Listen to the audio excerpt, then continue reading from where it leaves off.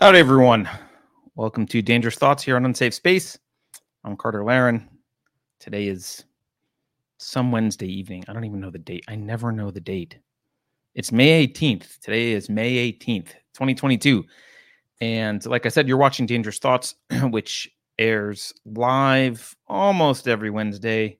I don't always get to it, but usually I try to. This is a show for nerds like me who like to exercise their cognition, to think a little bit, tackle some tough concepts, maybe some stuff that makes you feel uncomfortable.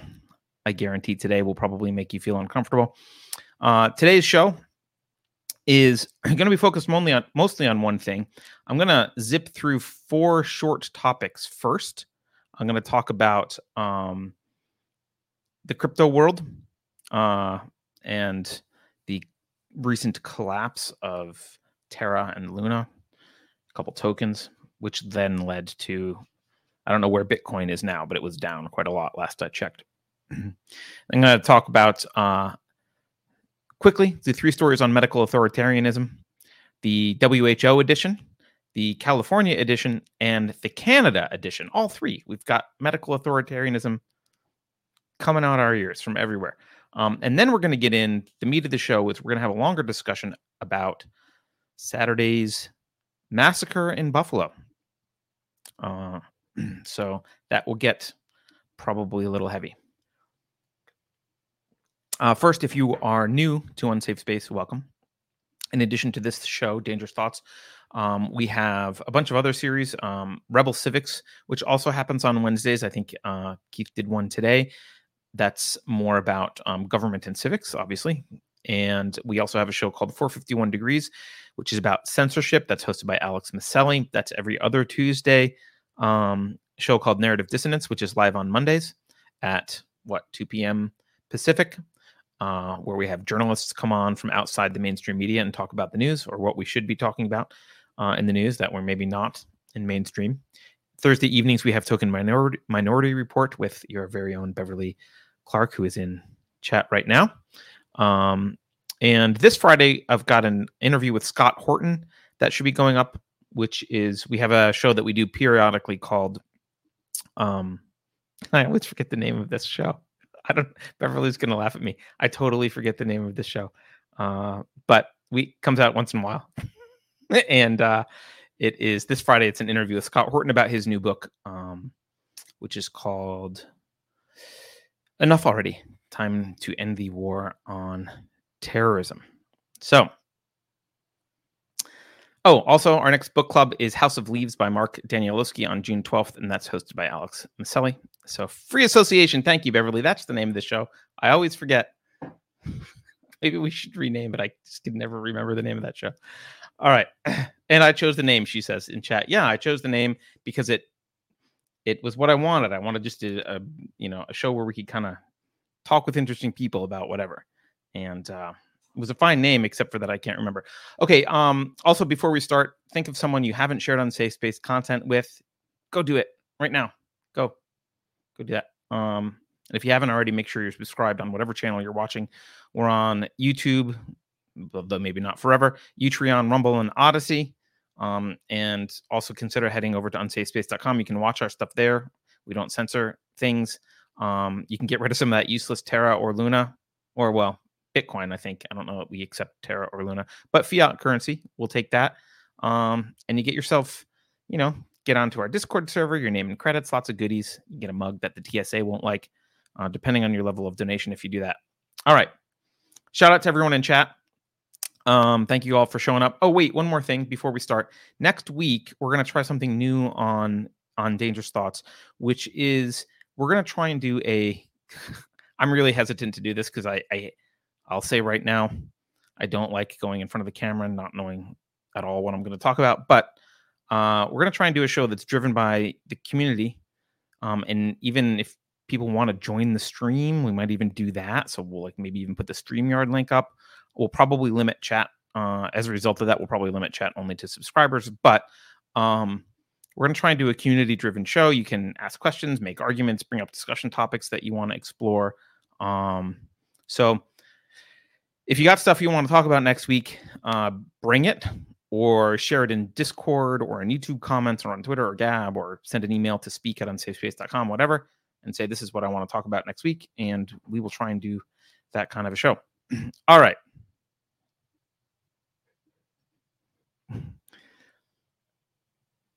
Let's rifle through really quickly our first 4 stories, and then we'll get to the heavier stuff. All right, first let's talk about the crypto stuff. I'm not going to do a whole explanation of Bitcoin. I assume most of you understand Bitcoin. But there are a class of cryptocurrencies which are collectively called stablecoins. Some of them are misnamed. The idea is, as you know, there's a lot of volatility in the crypto space. I mean, people have asked for advice a lot from me about, should I buy Bitcoin? Should I do this? Should I do that? My general advice is, you got to do it for the long run if you want to do it. There's a lot of volatility. And, it's been good in the long run. I think, I started buying Bitcoin when it was $600. That felt like a lot. So, I don't like that it's under 30K right now or whatever it is, but, I don't have a lot to whine about given the purchase price. But, if I had purchased it at 60K and it was now under 30, I'd be, upset. So let's keep that in mind. Anyway, because of the volatility, people started inventing these other cryptocurrencies, and which is a category called stablecoins. And the most basic and actually rational version of a stablecoin is a coin that is backed by actual assets. So there are coins, Tether, I think, is one of them, although they're I don't think they've proven that they have the assets, but whatever. It's allegedly each Terra is backed by $1, theoretically, right? So you could imagine saying, okay, well, I'm going to have 100 million of these coins and I got $100 million in the bank, and I can show you. And so the value of the coin is pretty much pegged very closely to the assets. And, people get creative. Some people need gold or whatever. And so these are stable coins, as the name might explain, because they are stable. They are designed to not fluctuate so much. So if you're playing around in crypto, you can park some stuff there or use it for transactions for larger stuff, and it ends up, you don't have to suffer through the volatility. Well, like with anything, there's always someone that comes along and tries to build some vaporware out of something that's cool that people like, or that looks like, they try and put lipsticks on a pig and call it a supermodel, right? So there are other stable coins that aren't backed by any assets at all, but they're called algorithmic stable coins. And, they've got algorithms that I'm sure they pat themselves on the back about, that they think are super fancy, that make sure the price isn't volatile by buying and selling other stuff. And one such coin, which is quite popular, was Terra, and there was a sister coin called Luna. And basically, like when Terra started to fall below $1, it automatically increased the incentive to buy Luna coins and like all this kind of stuff. So they were related to each other, but of course both coins were built on nothing and had no assets. So I'm sure this sounded really great to a lot of people. It sounded apparently really great to a lot of institutional investors. They loved it. Institutional investors really loved this. I'm not going to read a bunch of stories. I'm just going to read a couple. The largest market cap coin you haven't heard of, Luna. This was published from The Motley Fool on, I think this was the 4th of May.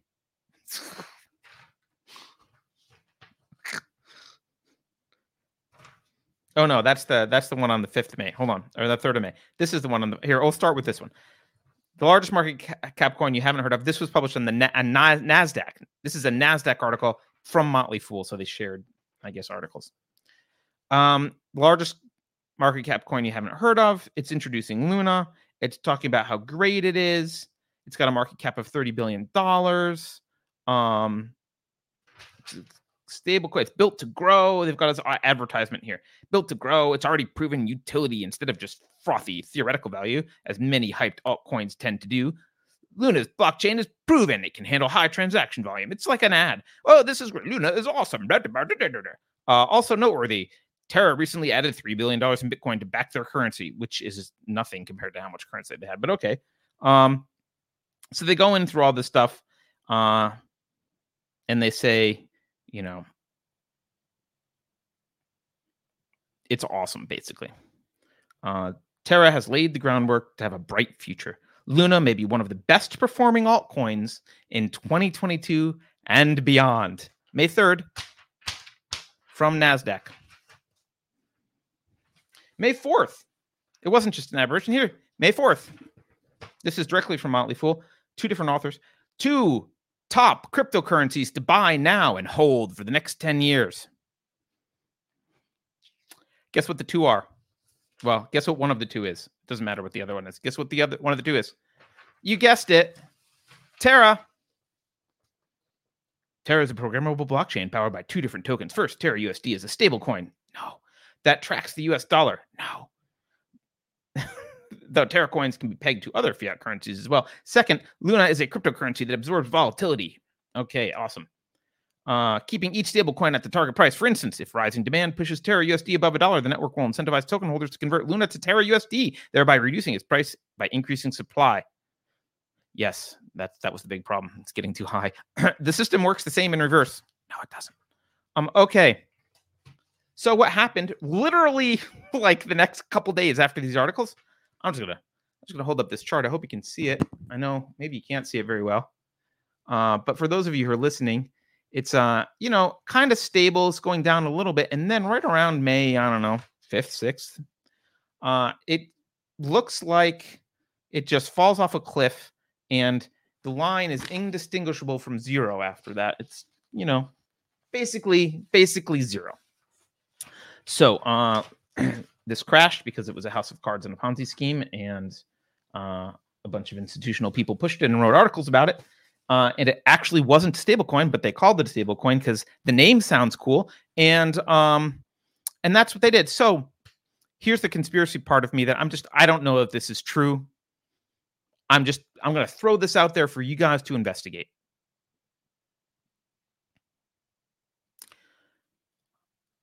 The crypto world has a core of kind of OG crypto people who were very libertarian in their mindset. They wanted to be out of centralized banking. They wanted an alternative to centralized banking in a fundamentally philosophical way. They despised centralized bankers. They despised the banking industry generally. Much more libertarian-esque. Some of them full on ANCAP, some of them a little bit more libertarian, but in general, that's the attitude of that core early crypto people. And along came lots of big money because people saw you could make a lot of money with this.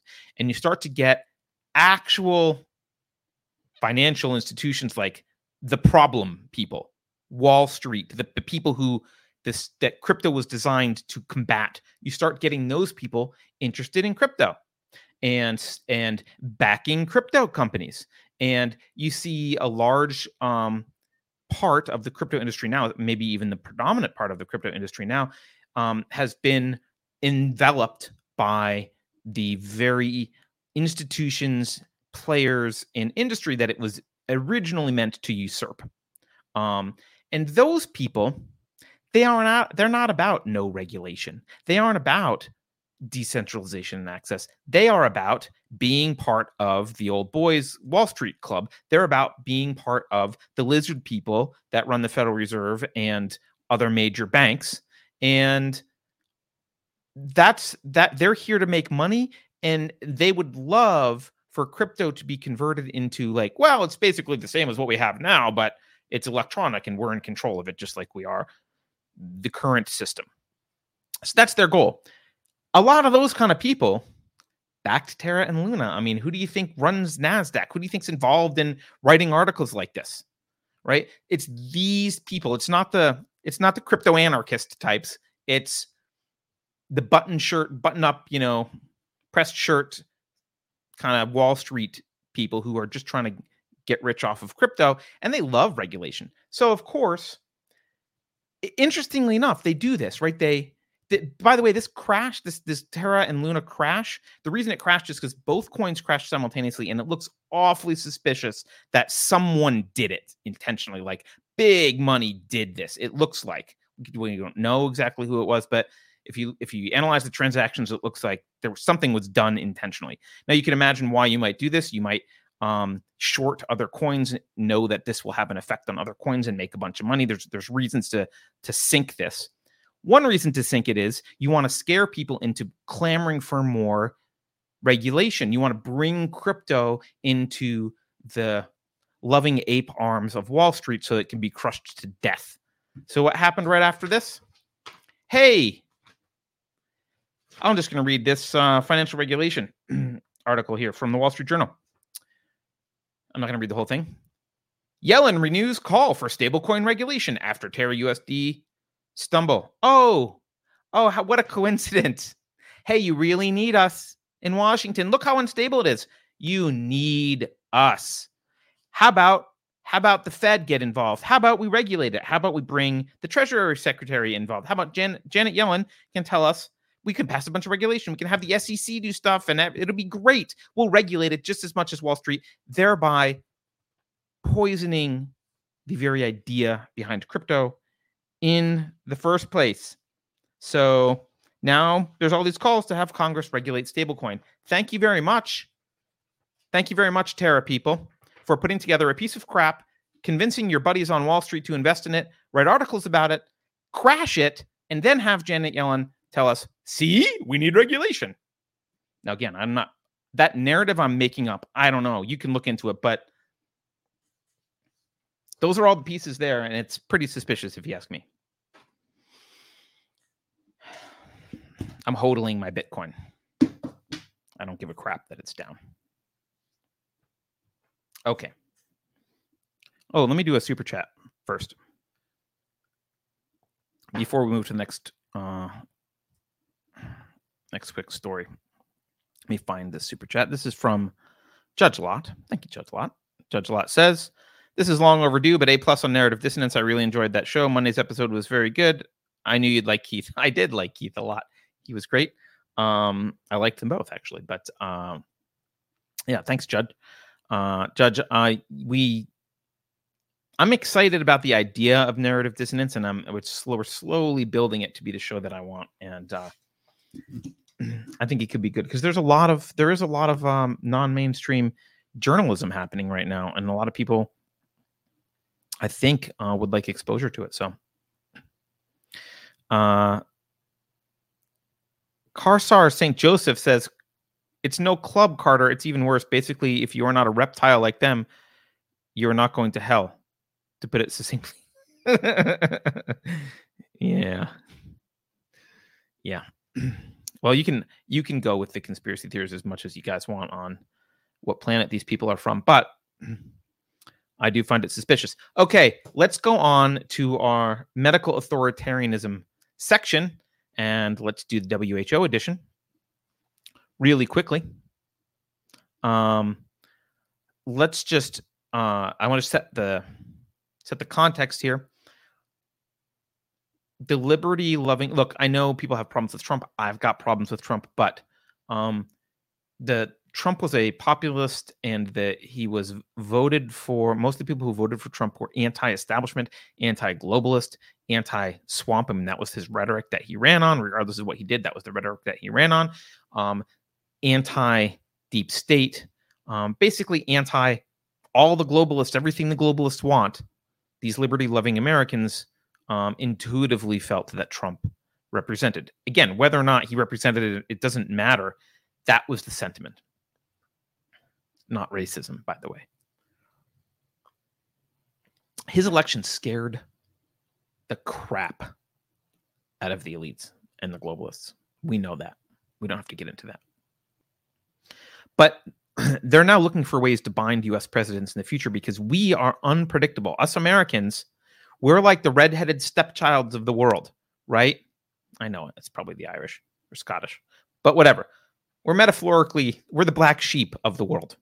You never know when we're going to vote for someone that they don't like. And, I haven't watched 2000 Mules yet, but they got plenty of ways to try and prevent all that from happening, apparently. But they're scared of this. So they want to bind U.S. presidents. So I want to point you to this article. This is an article in Life site. It's called Biden is handing over American sovereignty with proposed World Health Organization treaty. And actually, just before the show started, I didn't have time to print it out, but I got an email from America's Frontline Doctors, which is about the same thing. And actually, I took a look at it quickly. I prefer their article, so I'm going to pull it up so we can take a look at it just for a moment. Because I just want to highlight some things so you see what's going on here. It's quite disturbing.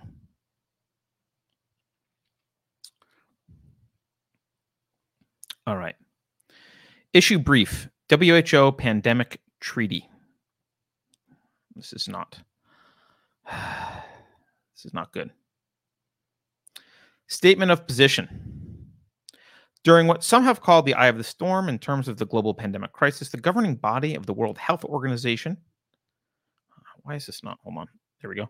The World Health Assembly is quietly planning to vote on an amendment to WHO's international health regulations in just a few days. On May 22nd through May 28th, 2022.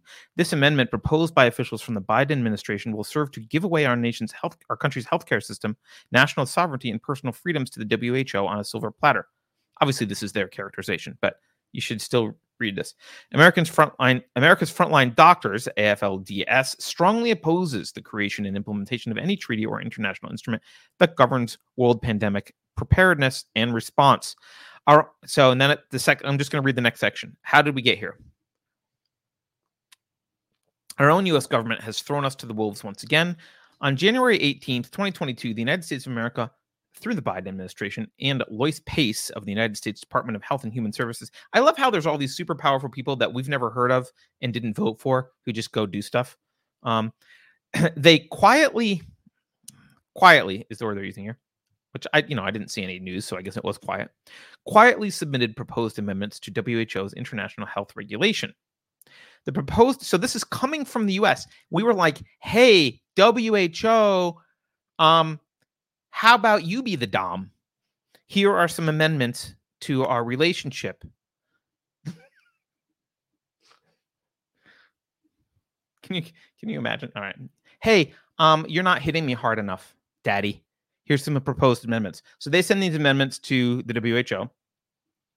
The proposed amendments were not made known to the public until Sunday, April 10th, whereupon the WHO acted stealthily with a virtually non-existent public participation process. The WHO invited video and written submissions, which were due by 5 p.m. on April 13th. So 3 days. We had 3 days. Skipping a little bit. If the proposed amendments are allowed to pass, there is a 6-month grace period following the amendment approval, during which countries may withdraw their approval. However, it's unlikely that withdrawal of these amendments will occur during this grace period. Blah, blah, blah, blah, blah. What will the amendments change? Essentially, the proposed amendments give power to the Director General of WHO, currently Tedros, which would give him the right to declare health emergencies at will and act on his own. The WHO would have the power to decide what constitutes a pandemic and decide quarantine measures on a global scale. The WHO would control the development and safety of new treatments and would decide vaccine mandates for each country. The WHO has already stealthily changed the definition of a pandemic from a disease that causes a lot of death worldwide to a disease that occurs in many countries worldwide. Oh, that's good, like the cold. Just so we are clear, the proposed amendments empower the corrupt Director General to unilaterally declare a health emergency in any nation, even against the opinion of that nation, for any illness that is widespread.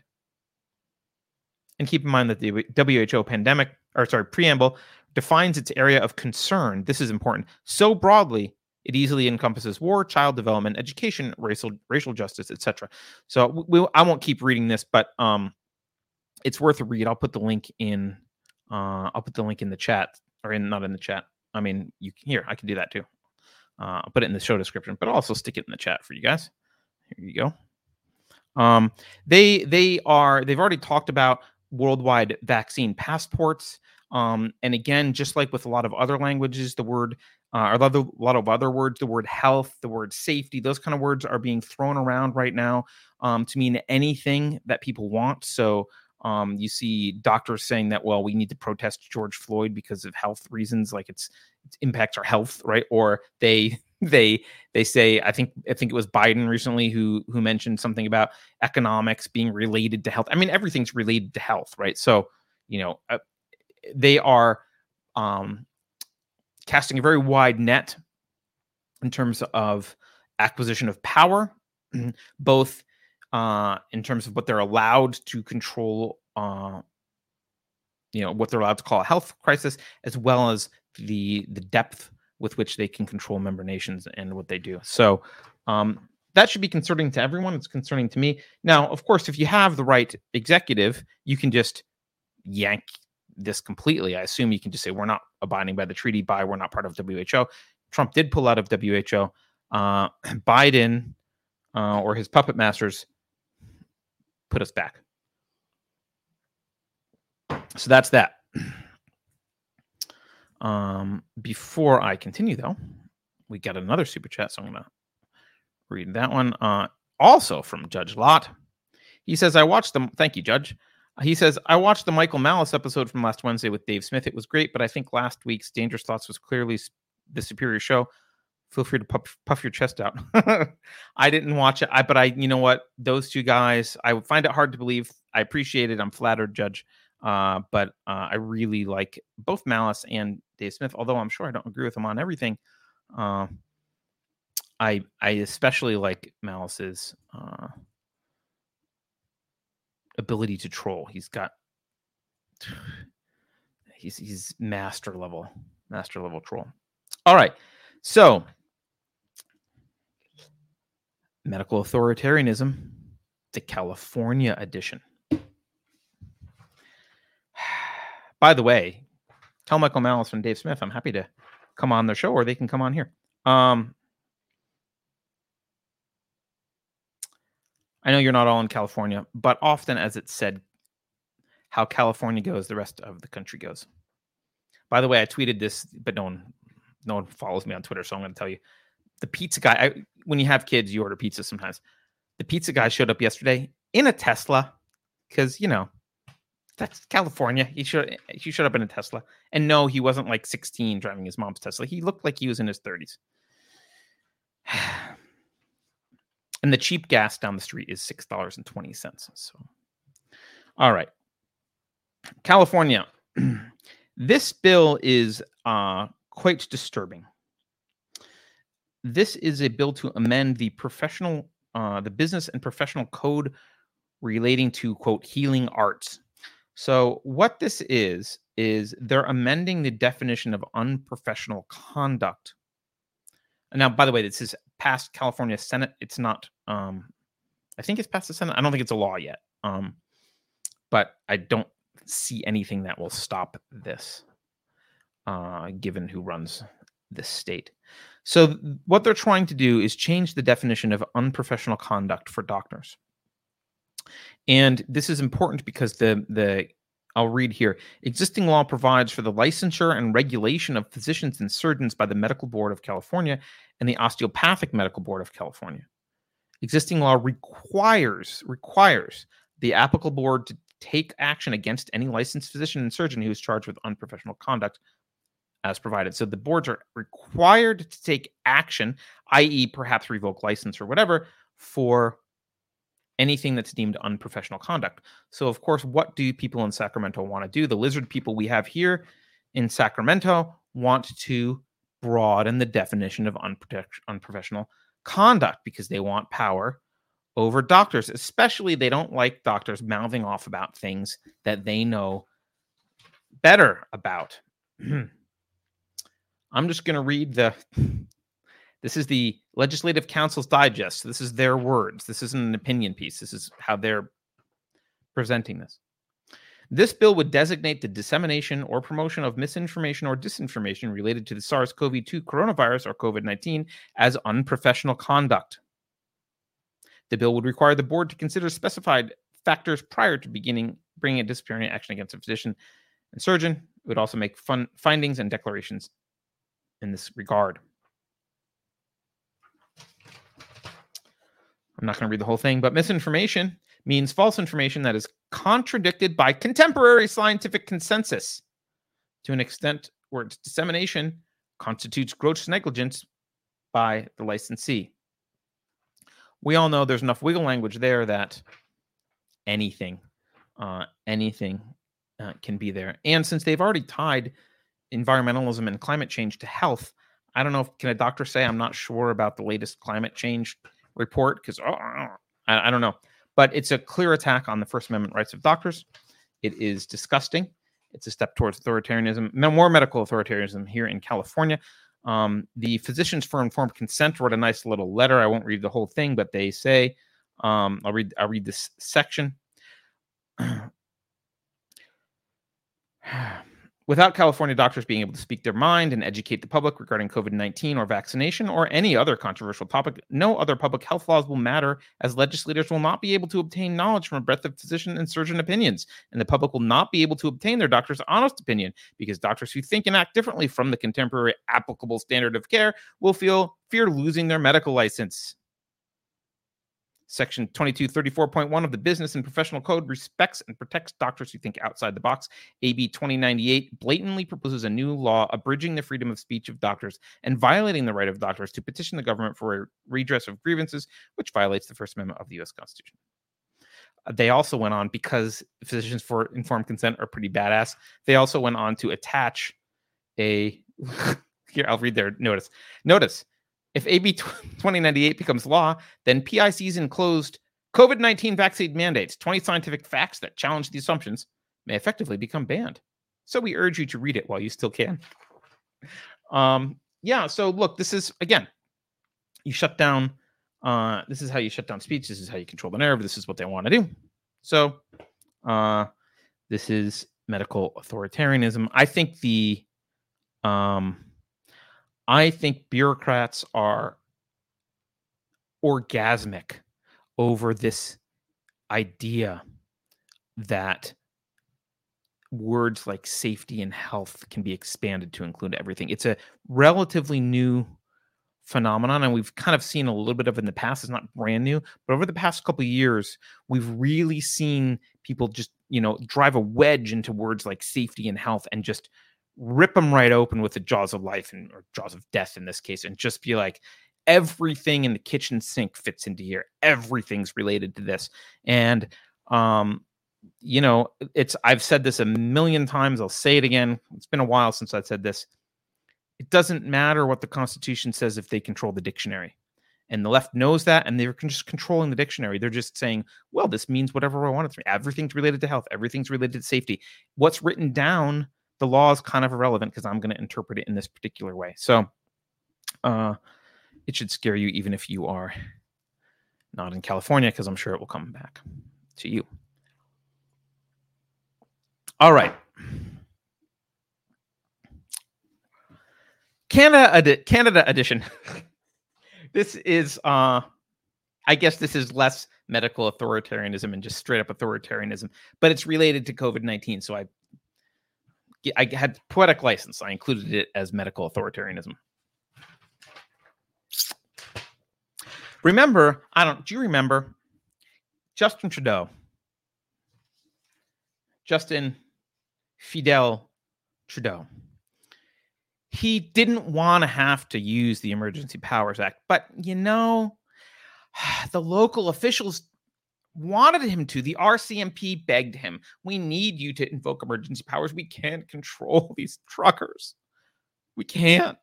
Law enforcement needs you, Trudeau. So reluctantly, because he really doesn't like authoritarianism, Trudeau responded to the people. He's a man of the people.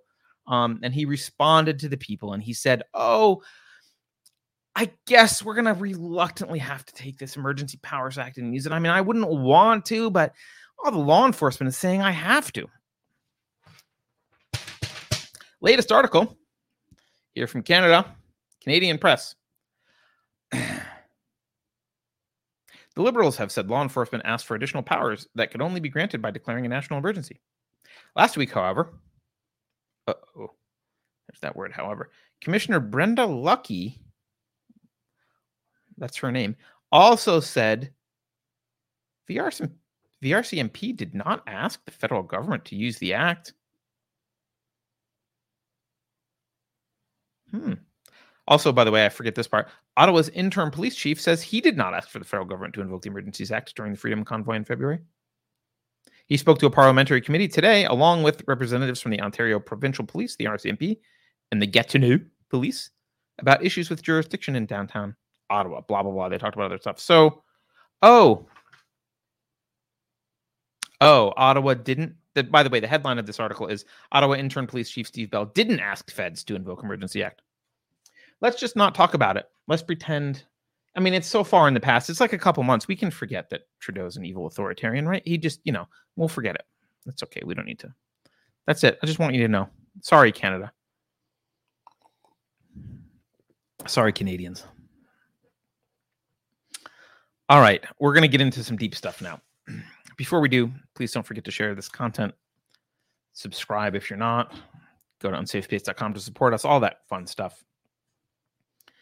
I need to take a deep breath because I don't like talking about this stuff, but I think I need to.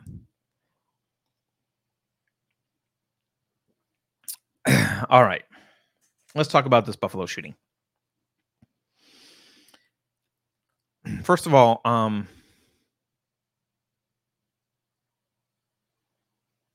why do we even need to talk about it? I feel the need to talk about it because those of us, like myself, who talk a lot about a culture war and defending Western civilization, our integrity is impugned. We are maligned when these kind of things happen. We are lumped in with the likes of mass murderers by the corporate press and the cathedral. They paint us all with the same brush. They say this is all these people who talk about defending Western civilization are white nationalist murderers or support white nationalist murderers or enable white nationalist murderers. You saw Biden make this kind of a claim when he visited Buffalo. He denounced replacement theory, I think, as a conspiracy. Chuck Schumer sent a letter to Fox. He didn't mention Tucker Carlson, but it was pretty clear he was talking about Tucker Carlson, blaming him. There's lots of people blaming Tucker Carlson, linking this to Tucker Carlson, saying, well, he uses, the same kind of stuff they always say. He uses coded language to push this. They've called this replacement theory a conspiracy theory. We'll talk about that in a little more detail. But I just, before we even start, I just want to point out that all of this rhetoric is an obvious attempt by the control left, the authoritarian left, to exploit terrorist acts to delegitimize their opposition. That's their goal. They want to continue destroying the West and its values, which is their goal. They do want to destroy the West and its values. They are the enemy. They are trying to destroy Western civilization. And they use these kind of acts to delegitimize their opposition. And I'm going to show you an example of how they delegitimize opposition. Here is an MSNBC interview with an MSNBC guest. Let's take a look at what he says. Well, if you look at counter extremism efforts that have gone well, does that help? I mean, what is your guidance for countering extremism and these radicalized views that Donnie said do represent a minority of modern self-identifying Republican white men, but a sizable number of them? What? Before we even continue, notice how she's characterizing this. But a sizable number of them. Really? Where's your study? Where's your data for that? It's a sizable number. I mean, I guess technically sizable is any size. One, that's sizable, right? But what she means is, it's not an insignificant percentage. Can you imagine her saying that about any other ethnicity or community? Can you imagine her saying, well, Antifa, it's not all Democrats, but it's a sizable amount that just, want to burn and pillage and kill people, right? They would never say that. But of course, they're characterizing this that way. All right. Does having prominent people quit help, or do they go underground? Tell us what works. My guidance is that we have to treat it as the terrorist threat that it is. We rallied on 9/11 there was no question about what the country was going to do. We are facing the same threat. And we need to go one step further. Mr. Deutsch is on point. I just want to, before I criticize this guy, I do believe he's correct that it is terrorism. I mean, we'll get into the motives behind this dude, but it was intended to, there was political motivation. It's intended to have an impact. That's by definition, that's terrorism. So it wasn't just he got angry and shot a bunch of people because he didn't like the price of avocados in Buffalo. Like it was a intentional, meant to have a political and cultural ramifications, intended to terrorize. It does fit the definition of terrorism. So he's right about that. Should label them the domestic terrorist party. If we look at the last decade of data, and as you know, I teach, so I just want to, I know I paused at a weird time, so I want to reiterate what he just said. He just said that we should look at the GOP as a domestic terrorist party. So he's not politicizing at all, right? Here, let's see if we can hear him say it again. Well, then the domestic terrorist party. If the domestic terrorist, Deutsch is on point. We should label them the domestic terrorist party. If we look at the last decade of data, and as you know, I teach, so I tell my students all the time, in the words of W. Edwards Deming, a famous data scientist, without data, you're just someone with an opinion. Okay, so he did two things. He said we should call the GOP a domestic terrorist party. Yeah, you're not using this. You're not leveraging this horrific tragedy for political gain, douchebag. Not at all. Yeah, just how about the entire half of the country that doesn't vote the way I want? They're a domestic terrorist party. That's what they are. Now he just brags about how he's into data. All right, without data, it's just an opinion. Here we go. Here's his data. Here's this idiot's data. 10-year period between 2010 and 2019, where white supremacists were responsible for 78% of the murders in America. That's just outright false. He just said white supremacists were responsible for 78% of the murders in America. That's just false.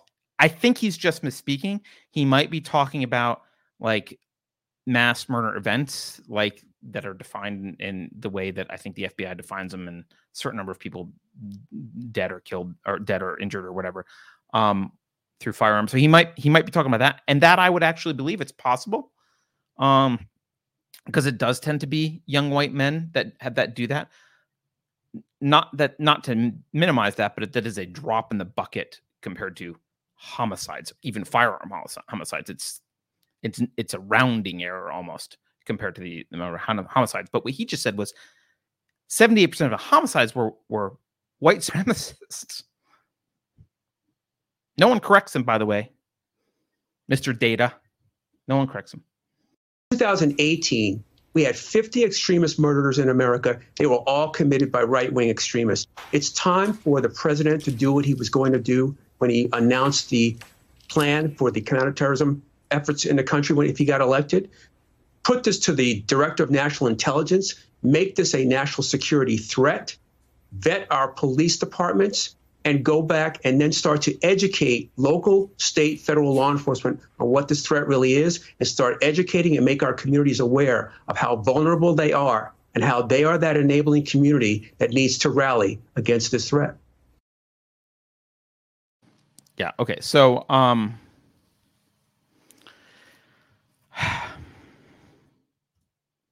we'll get into some of this, but look, this is blatant. He's just making shit up, and he is trying to use it to paint his political opponents as,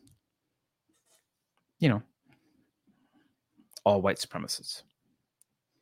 It would be laughable if this was not mainstream media. This would be laughable. I mean, it would be a stupid thing if it was just some YouTuber saying this. You would laugh at it, but this is how mainstream media is. They let these kind of people on. This guy probably makes a bunch of money. He's very well respected. He gets, invited on MSNBC. He probably gets federal money to do some stuff he's doing. I don't know. And, oh yeah, here's a fact that I made up. So actually, and by the way, he's calling all this alt-right terrorism, right? This is all alt-right terrorism. It's all right-wing terrorism. Now, That's actually not accurate. You can call anything you want. I mean, you can label it alt-right if you want, but it's actually the control left who've created an environment conducive to this kind of thing. They've introduced the racial lens through which we're expected to look at everything in society, and they are the ones who've taken that lens and helped produce violent radicalization, because humans can only interact with each other basically in two ways: through words or through violence.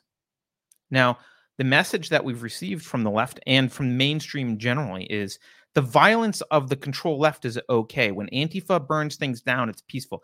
Their violence is okay. It's free speech. But the words of the quote alt-right or anyone not on their side, their words are not okay. They need to be censored and shut up. Their words are violence, blah, blah, blah, blah, blah. So anyone not on the left has been shut up. Now, what option does that leave you for interacting with people? It leaves violence. It's the only resort you have left, right? And I think a lot of people, especially young people, who just buy this stuff hook, line, and sinker. It's your message, leftists. It's your message, right? But it's worth talking about this on a deeper level than, racist, terrorist, white supremacy is the problem, right? True enough, this guy does claim himself to be a racist, white supremacist. This is terror. But the question is why? Why is this happening? And I'll give you a hint. The preview here is not Russia. It's not Trump. It's not Russia. It's not Tucker Carlson. That's not why. There's another super chat. I'm going to take a moment before we go through the facts and get into this. Again, from Judge Lott, who's just a baller tonight. Thank you, Judge Lott. He says, Carter, don't you hate it when extreme cringe leftists put you in a position of having to defend the GOP? Yes, I do. Because I don't like the GOP. You all know I'm not a Republican. But the GOP is not the terrorist party. If anything, the left is the terrorist. I mean, the Democrats are. I mean, they are the ones who claim Antifa doesn't exist. You know how when any kind of violence like this happens, it's always the Republicans. Do you denounce this? Blah blah blah blah blah. But when Antifa does bad stuff, or when anyone on the left does anything bad, it's like, no one asks AOC if she denounces murder. All right, so let's go through some facts. For those of you who are not familiar with this case, let's just start with some facts, and then we'll get into some analysis. So, this guy, I'm not going to mention his name, but I'm generally not as averse to mentioning the names. I don't think he wants fame necessarily. I know that's the trope. They just want fame. That may have been true a long time ago, but what we're seeing, these political acts of violence, they're not about fame. You can read what they're about. They tell you what they're about. So, in fact, the Christchurch shooter in his manifesto, which is related to this, we'll talk about it. He didn't mention his own name once. He didn't talk about himself. I mean, he talked about himself, but he didn't mention his name. He wasn't, pushing his name out there.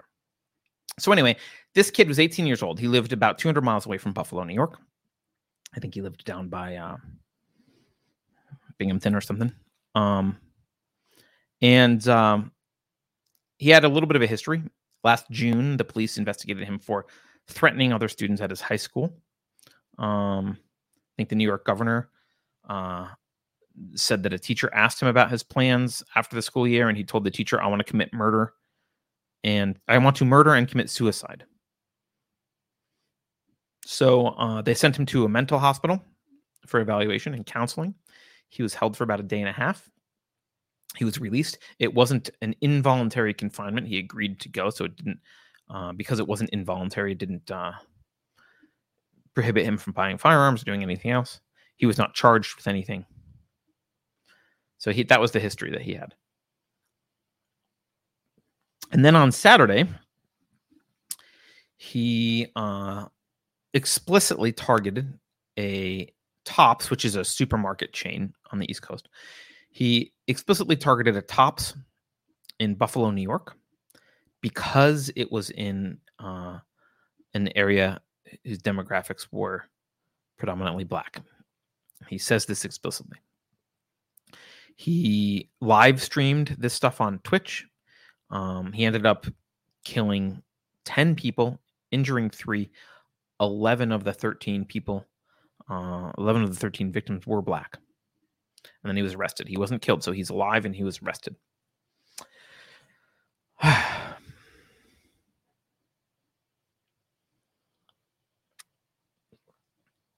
Let's talk about his motivation.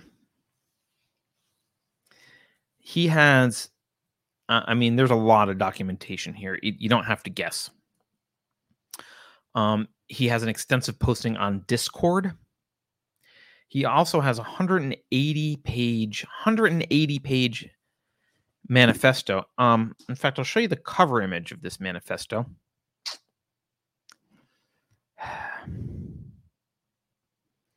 can find it here.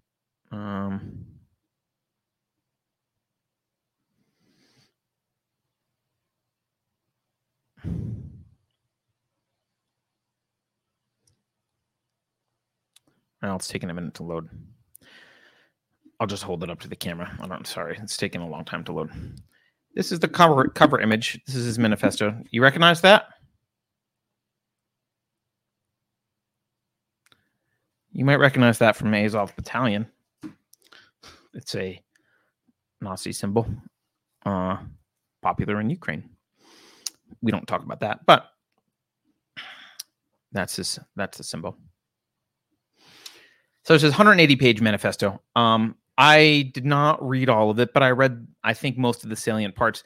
Literally somewhere around 100 pages are him nerding out on the gear, like this ammo, this weapon, this, this armor, this strap for the AR. This, like, he geeked out for like 100 pages on gear. But the interesting things about his motivation, or the relevant things to talk about here, he was explicitly inspired by the Christchurch shooter.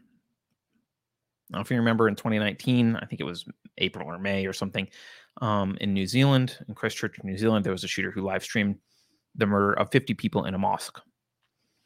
And he had a manifesto. I actually wrote a 3-part series, which I reposted just to our Substack because it's relevant. But back in 2019, I wrote a 3-part series looking at his manifesto and kind of analyzing what he got wrong, and that kind of thing. There's a reason why we need to take it seriously and analyze what they got wrong, because they often mix truths in with non-truths. But anyway, in this guy's manifesto, in the Buffalo Shooters Manifesto, he describes his radicalization after reading the Christchurch Shooters Manifesto. He said, like, that's what he did. He read it, and he says that's what spurred him to action.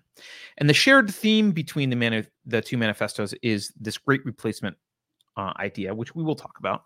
This is the thing the left is criticizing Tucker Carlson for.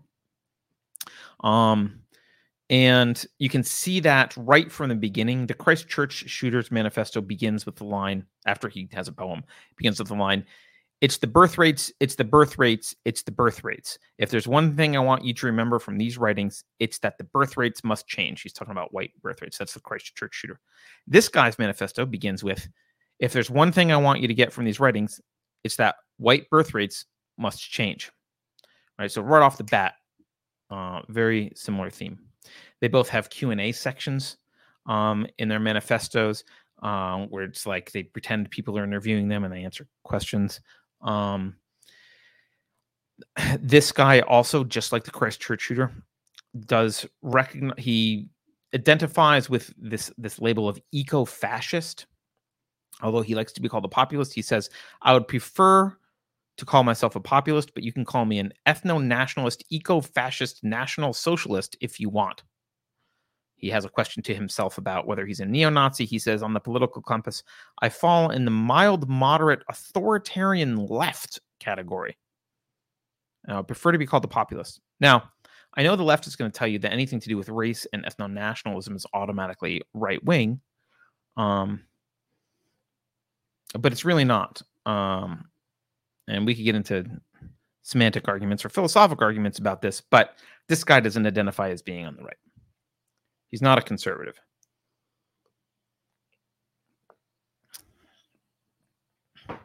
So let's look at his argument.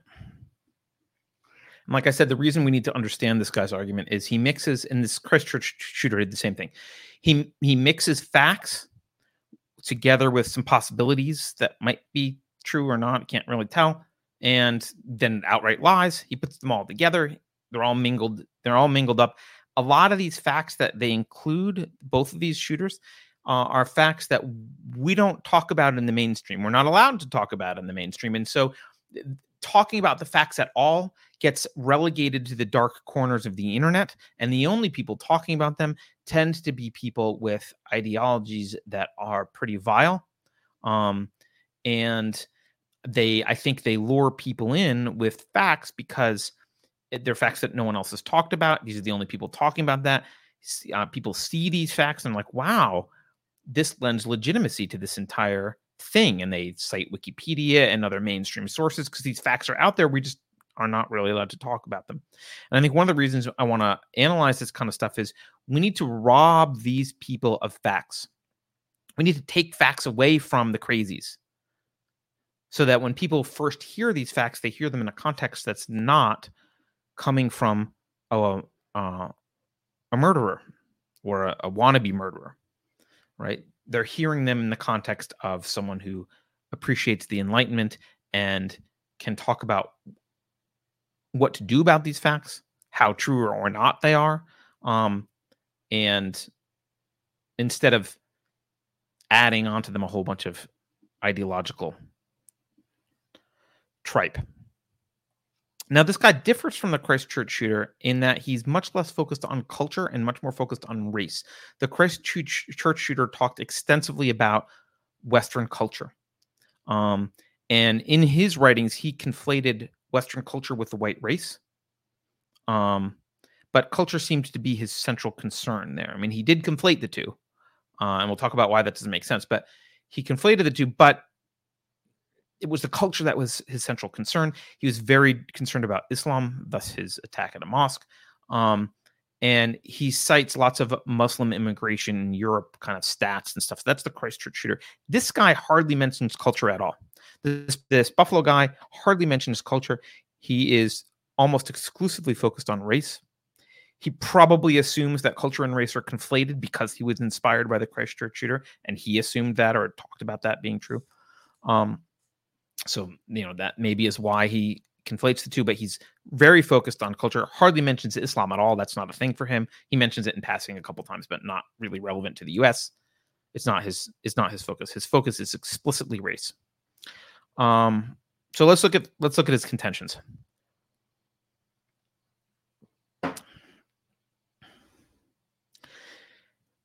His main argument goes something like this. We'll get in more depth, but his main argument goes something like this. Whites are going to be a minority in the U.S. soon. That's true, actually. Quote, immigrants are the problem. That's his second contention. He oddly goes from immigrants being the problem to blacks are immigrants, but he doesn't explain well at all because he can't how blacks are immigrants, but whites aren't immigrants. I mean, American blacks are American. They've been here as long as most whites. I mean, there's nothing, this guy does say, well, I know there was indigenous people here first, but the whites are kind of settled and entrenched. So they're not immigrants anymore. It's really their land, but he doesn't say the same thing for blacks who were here just as long. So it doesn't make any sense. So, but that's his contention. His other contention is that Jews are capitalists. Now he clearly doesn't know what capitalist means, but he has this, he uses the word Jew almost as in a way that you and I might use the word elites, like the elitist lizard people, right? Jews are capitalists. He thinks they're in control of everything. And he thinks that all the problems that he's seeing in society are not, accidents. They're not arising from some complex interplay of ideas and politics and whatever. he thinks that they are intentionally manifest by this Jewish capital class. The Jews are intentionally screwing over Western culture. And he points to this, like, he cherry picks, he looks at the media and he's like, oh, look at all these Jewish people that are in positions of power at all these media companies. And this is his argument here. Of course, there's lots of explanations why Jewish people are disproportionately represented in many industries, not the least of which is if you've ever been around a Jewish mom, it's kind of like being around a Chinese mom. It's like a tiger mom. You better be a lawyer or a doctor or whatever. There's a lot of pressure to do that kind of stuff. There's definitely cultural issues that probably push people into the mindset of striving and achieving. So, there are some disproportional numbers of Jewish people in many positions of power, but obviously it's not all of them. And he's kind of cherry picking and he does this. He also has this. He also mentions that, well, some Jews are ethnically white, so they're okay. I'm not exactly sure how he makes that distinction, but he's basically anti-elitist / he calls them capitalists / Jews. He's got this, and he basically thinks that all these other categories of people that he's laid out, they're all enemies of the white race. That's what he believes. And in one of his, I'm just going to read one of his answers here. So he asks himself in this Q&A thing, he says, why do you blame immigrants and not the capitalists? That's the question he asks himself. And he says, both are the problem. And I would like to address the concept of hard and soft targets here.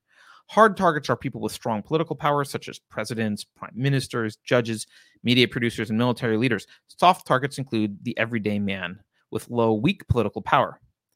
To cleanse an area, both must be removed. And then later he says, I'm simply attacking one at a time. And then later in the Q&A, he says, I can't possibly attack all groups at once, so I might as well target one. Now, I'm just pointing this part out because these guys like this inevitably talk a big game about how courageous they are, and they're gonna save whites from whatever, from existential threat that they perceive, and they talk all this big talk, but then they conveniently go after innocent, unarmed civilians instead of the hard targets. Like, why isn't he attacking the military? Go ahead. Like, yeah, no, I'm going to shoot old ladies at a supermarket, right? You guys other people can handle that. You guys go deal with the Secret Service. I'm going to go to a supermarket in a state with draconian gun control measures to make sure that no one can shoot back. There was a security guard actually that shot back, but they always pick, because ultimately they're pussies. They always pick, innocent, unarmed civilians to shoot, right? So, but he kind of makes it seem like, well, I just picked one at random. Like, I rolled the dice and it was this group. I'll fight this war. You guys fight the one where the Secret Service blows your head off. Okay.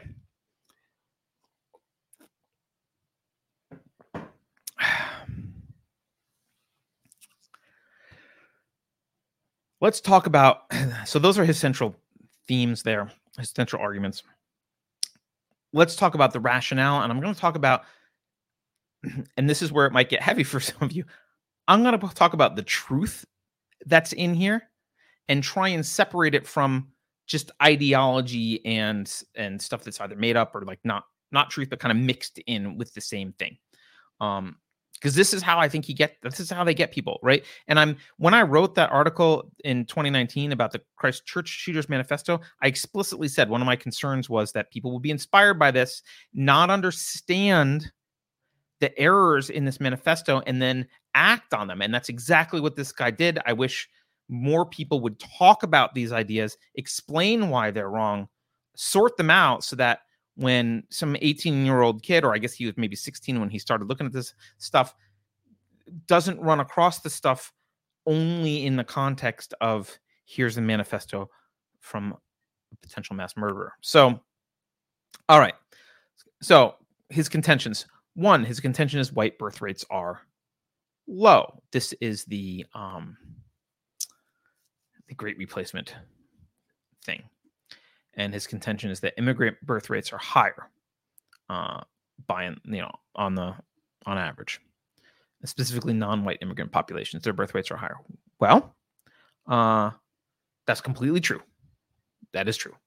I just saw an article today. I mean, it wasn't released today, but I noticed it today. Brookings Institute says that by 2045, the U.S. will be minority white. That's just true.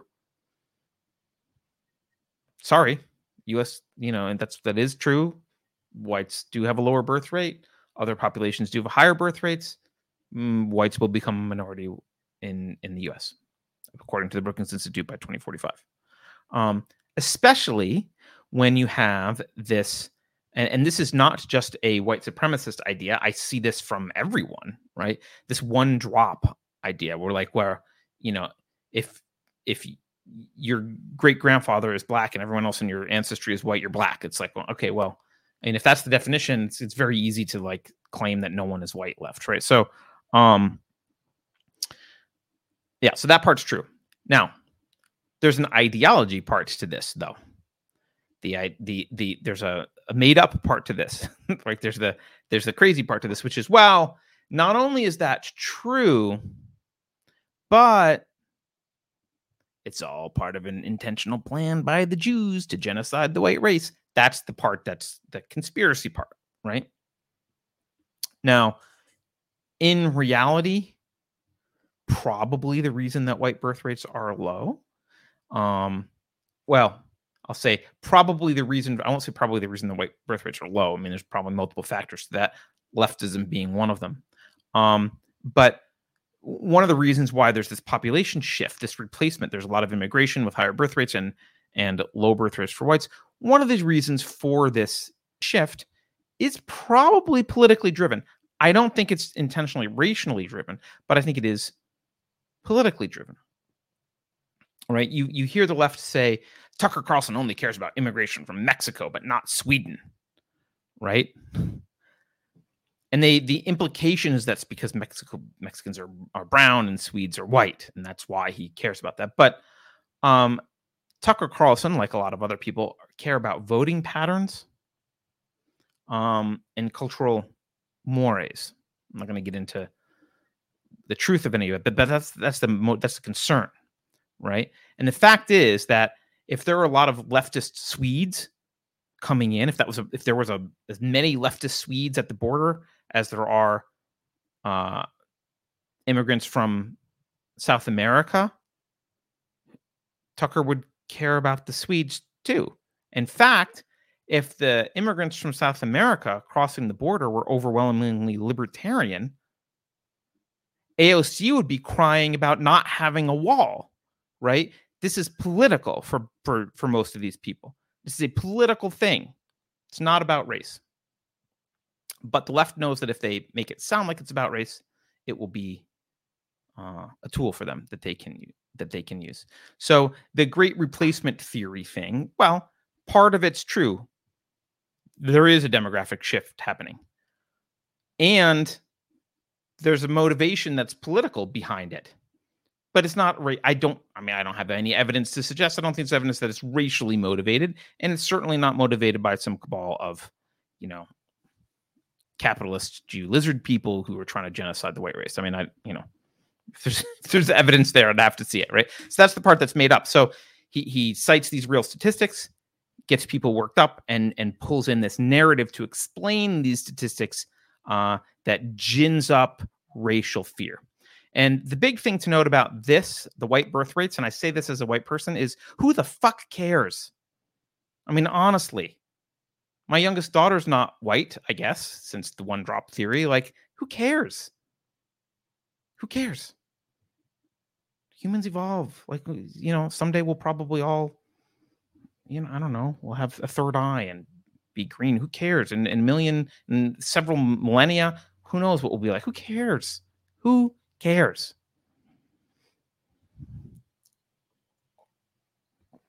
All right. His second contention. His second contention is blacks. Well, now, by the way, the reason he cares is because he conflates white with Western culture. I don't, nor should you. Okay, so his second contention here is blacks are disproportionately responsible for a bunch of social ills in our society. And he names like everything from rape and murder to a per capita lifetime budgetary impact that blacks allegedly have, to obesity. Like, he names a whole bunch of societal ills and says, well, blacks are disproportionately responsible for these. Again, it's not clear why he rolled the dice and decided blacks were his target, given the rest of his ideology, but I don't think it was dice rolling. I think it was something else, but he's acting like he just rolled the dice and picked on blacks. Okay, so let's look at the truth about blacks being disproportionately responsible for social ills. Well, on things like murder, rape, violent crimes, yes, that is true. I'm sorry. I don't want it to be true. I hate that it's true. It's true. Let's just cite some homicide statistics from 2018's Uniform Crime Reporting from the FBI. Blacks are about 5 times as likely to be the perpetrator in homicides, 5 times as likely as whites. These are according to my back of the envelope calculations. I've seen numbers that say it's higher, but the number I got for 2018 was 5 times, right? Now, mostly blacks kill other blacks and whites kill other whites. Most of the violence is intraracial, okay? So mostly it's blacks killing other blacks. Blacks, there were, in 2018, there were 2,925 blacks who were victims of homicides. Whites were perpetrators 8% of the time. Blacks were perpetrators 88.888 repeated percent of the time. So it's mostly blacks killing other blacks.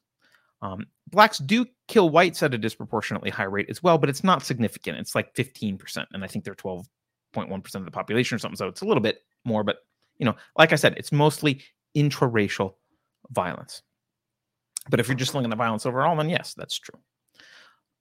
Obesity, I just looked at some random, like obesity was just one that I thought was silly, so I wanted to look it up.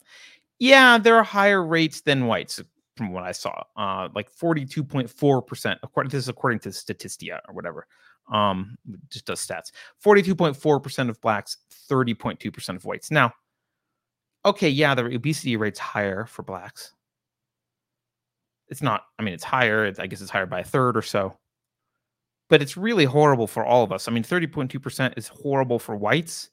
42.4 is bad for blacks. It's kind of like intraracial violence in that it mostly affects them. Like blacks being obese affect the obese blacks. Whites being obese affect the obese whites. It's bad for us to be obese as a culture. And apparently, blacks are more obese. That might be related to economics. I don't know. Right? A lot of cheap food is a bunch of carbs. Super unhealthy. I don't know the reasons behind it. Talks about a budgetary impact. Now, this one was I was like, where'd this come from? So I tracked this down.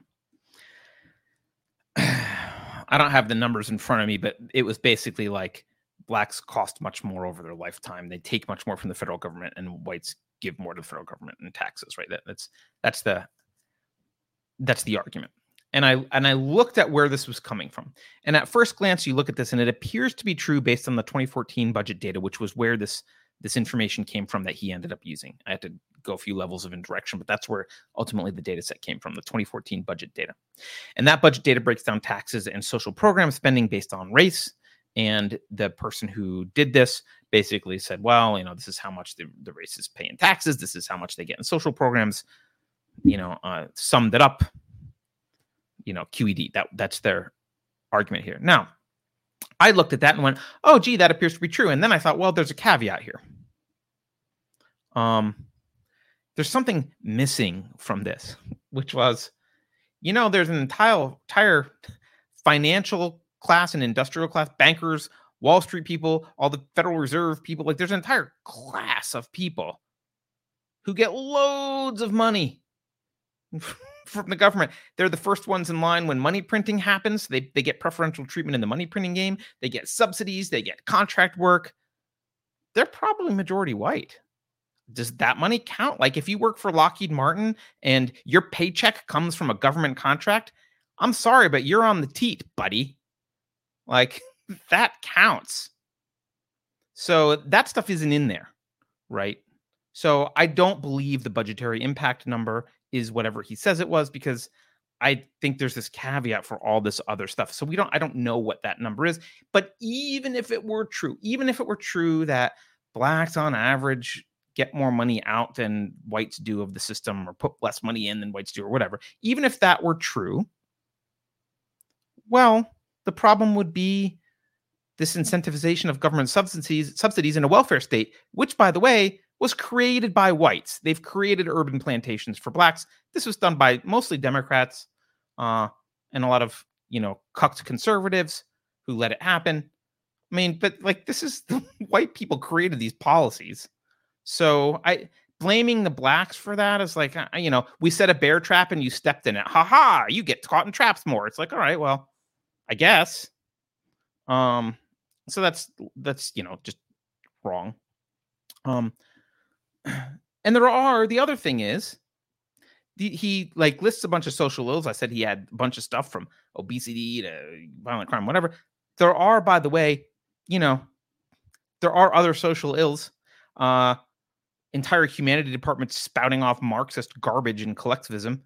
Politicians, Hollywood media, all these industries I consider massively they're social ills. I mean, setting up a ministry of truth is a social ill, right? I mean, and big time, worse than a robbery, right? Those are all perpetrated by, most of them are predominantly white, right? So he's cherry picking based on his ideology, based on his desire to vilify blacks in this way and saying they're disproportionately responsible for social ills. He's cherry picking social ills. Now, don't get me wrong. The fact that blacks are disproportionately homicidal is a problem, but there are a lot of social ills, and he's cherry picking these few, taking them out of context and saying this is because of some intrinsic quality about black populations. He also, look, he could have picked shooting rampages. Again, like I said, there's a small amount of homicides, but if he had picked shooting rampages as a social ill, he would have noticed that young white males contribute to them disproportionately.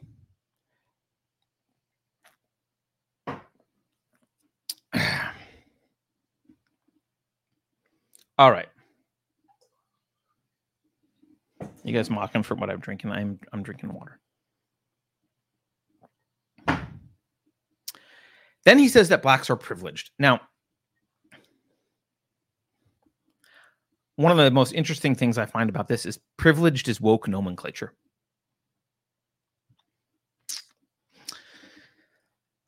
So here's his argument for why blacks are privileged. He says, well, they receive more per capita over their lifetime than whites. We just talked about that. He says they get status as an oppressed class. He says that their bad behavior is ignored and minimized. Okay, so what's true about this? Well, we talked about the budgetary impact stuff. He's right that bad behavior is ignored and minimized. That's true. We don't talk about the crime problem in the black community. We just don't. Not allowed to talk about it, right? If anything, we say, look at all the young black males in jail. It's systemic racism, not stop being violent. That's not all violent. Some of it's things that I don't think people should be in jail for, like, pot smoking or whatever. But a lot of it's violent. And he says they have a status as an oppressed class. That's true. And it's odd that that's a privilege, because an oppressed class usually means you're underprivileged. It's bad to be oppressed, but in the upside down world of leftism, which is in control of our culture right now, being oppressed is a badge, and you don't need a privilege card, you need an oppressed card. That's how you get in the door places. I'm oppressed. Welcome. Right? But obviously, the part that's skewed by his ideology here is blacks do have a lot of disadvantages as well. Since we're going to play the collectivist game here, which I don't like playing, but that's the game we're playing for this conversation, for his, in his context and in the context of the leftists who are using this tragedy to paint Republicans as all evil. They're all playing they're all playing the collectivist game. So let's play it. Well, there have been some historic disadvantages of blacks in America, and that might not have no impact. That might actually have an impact. Now, I'm actually not even talking about slavery, because blacks were doing better after slavery. There was a period post-slavery prior to now where they were doing better, and that period was prior to the welfare state. So maybe a lot of it can be traced back to that kind of stuff. But there have been historically a lot of barriers to economic growth and other measures of achievement, and racism has been real. And obviously, as this guy demonstrates, continues to be real in some pockets of society. So you could say, well, they have privilege. If you're doing if you're doing the collectivist thing, also a lot of not privilege, right? And as I pointed out, this concept of privilege is woke nomenclature. And the reason I want to point that out is he's adopted the woke collectivist model. He is adopting their model, 100% adopting it. He's just playing the villain. He adopted the model and was like, oh, that's the model of the world. I'll be the bad guy. That's what he's doing. And by the way, he had the Waukesha, Wisconsin, the Christmas parade where, if you read articles, a truck drove through a crowd of people on a Christmas parade, killed a bunch of innocent people. Well, the truck that magically drove through without a driver happened to be driven by a black driver. He had the names of those victims written on his carbine that he used in this attack. So he viewed that as a racial attack. I actually don't know enough history to know if it was racial, but I know it was a black guy that did it and white people who were killed. But he viewed that as a racial attack. Of course, the mainstream media doesn't want to talk about that angle. And so instead of a black man hit a bunch of white people, it's a truck hit people on a parade. End of story. What's next? Let's talk about Pfizer now or whatever. So, so that's, that's another one of his arguments is blacks are privileged. Then he cites a bunch of genetic factors to suggest that blacks are problematic as compared to whites. He goes into the race and genetics conversation, which is a nice sticky conversation to get into now, isn't it? Before I move on, I'll do another. Judge Locke gives another super chat. Thank you, man. And says, sorry if I make you lose your train of thought, but is there any truth to the racial inequity, white versus black, in imprisonment rates for marijuana? I believe there is. I believe there is some truth, but I'm not 100% sure. The reason I believe there's some truth is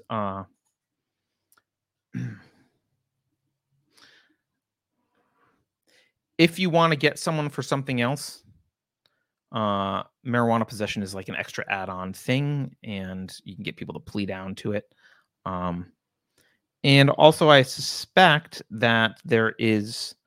I don't buy into a lot of the racial profiling thing, and I don't want to get into that discussion now. But there is this belief that cops always racially profile and blah blah blah. That's not. There's studies to suggest that's not actually true. A lot of cops that do a lot of this stuff are black cops in inner cities. So I don't totally know the answer. I think probably there is some truth to that inequality, but it's blown out of proportion. That's my gut, but I haven't looked at data in a while. I did at one point research it a little bit. I just don't remember too many of the details to defend my position on that. Sorry. All right. So he gets into genetic factors between races. And the two main ones are IQ and this claim that blacks are more prone to violence. Those are his two big things. He says they have lower IQ and they're prone to violence. And this is intrinsic. That's what his argument is, not just like because of circumstances or whatever, but intrinsic. So let's talk about what's true. There are average IQ differences between races. I'm sorry. I mean, I don't want to have to say that. But we can't really study why if we can't talk about it. And, in sub-Saharan Africa, IQ is very low. Very low. My guess is that malnutrition plays a role in that measurement because there is massive starvation and malnutrition problems and a whole bunch of other problems in sub-Saharan Africa. But we can't really have that conversation at all. And that IQ difference isn't limited to residents of sub-Saharan Africa, though, although it's much bigger with sub-Saharan Africa. So, look, we all know We all know intuitively that IQ is partly, at least partly, genetic. I don't think it's fully genetic. I think the correlation is somewhere, 0.5 or 0.4 or something like that. But we all know this intuitively, right? This is why you don't marry a stupid person, right? You don't want your kids to be stupid. Everyone knows that. We just don't.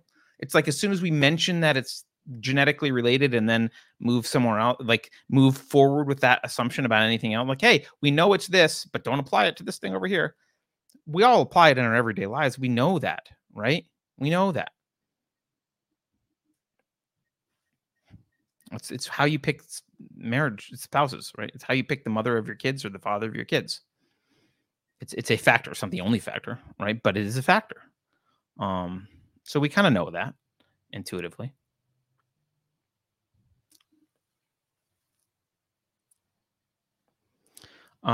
We also know that there's a cognitive repertoire difference.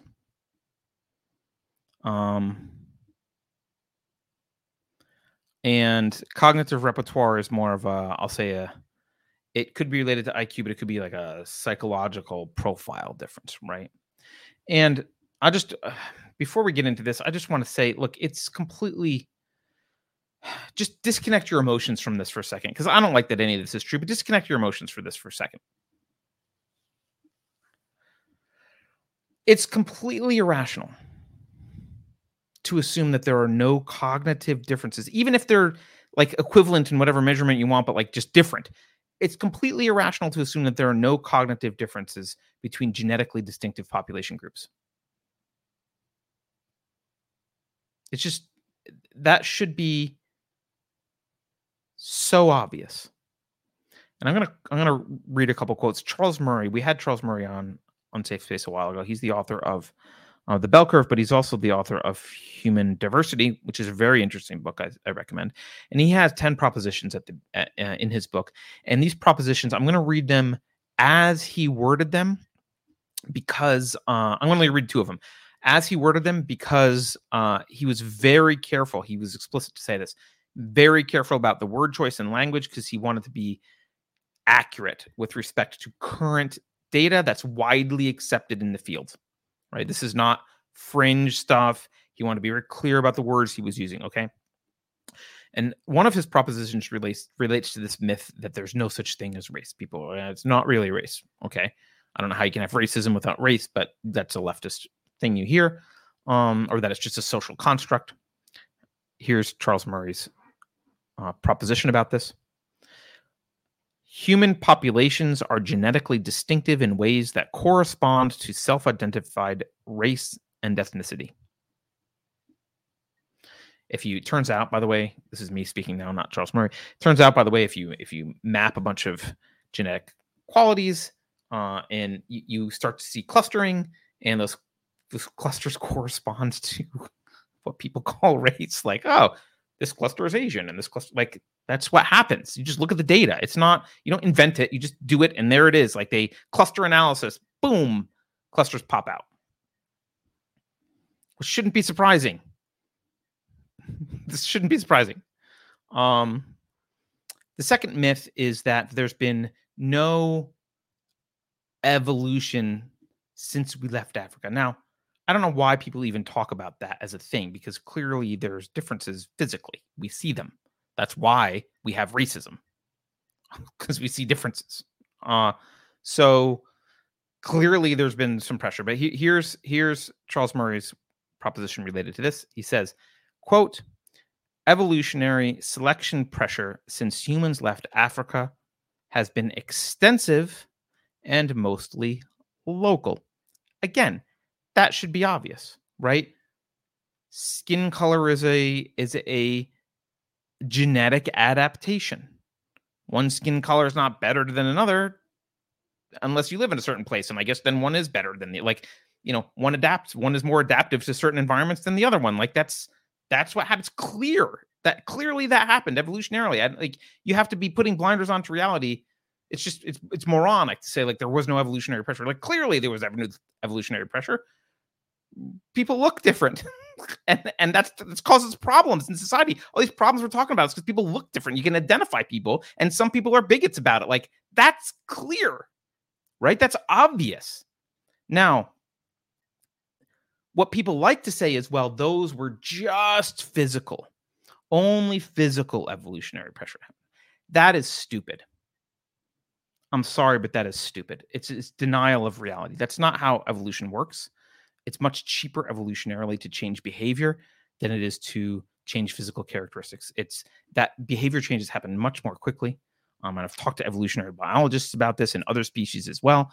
It's just as an example, it's much quicker to evolve the behavior to seek shelter than to evolve a hard shell. Like that's just how evolution works. So humans, our brains are huge. They're our primary means of survival. The idea that a bunch of mostly irrelevant things like skin color were subject to evolutionary pressure and changed, but the brains didn't change at all and there's no adaptation whatsoever, it's just dumb.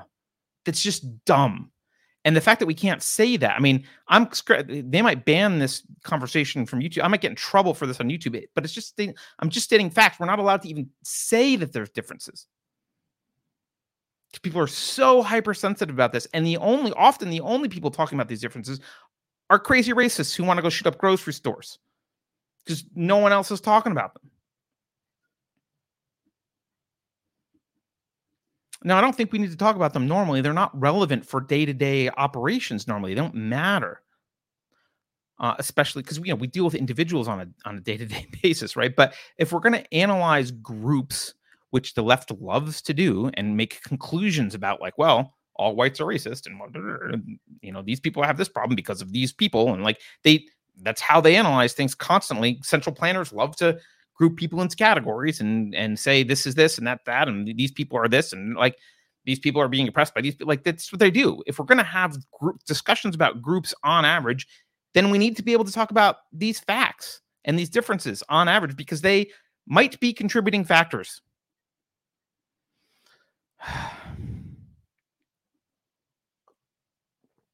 Now let's talk about some of the problems with, so what I said might be something you want to hear. I'm not even going to get into what the differences are. It's not relevant, but I am going to get into how he then uses these to draw conclusions that are wrong and irrational and uses them to support racism, because we need to separate these two things out. Otherwise, this stuff gets used to justify heinous behavior. So look, first of all, he incorrectly dismisses the fact that the variance within groups is much greater than the variance between groups. This is same as actually as sexual differences as well, right?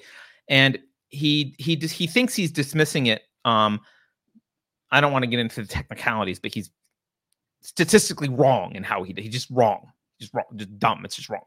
And so he dismisses this. But with the variance within groups is greater than the variance between, what that means is functionally, if an individual walks up to you, you can't predict what he's going to be like based on his race.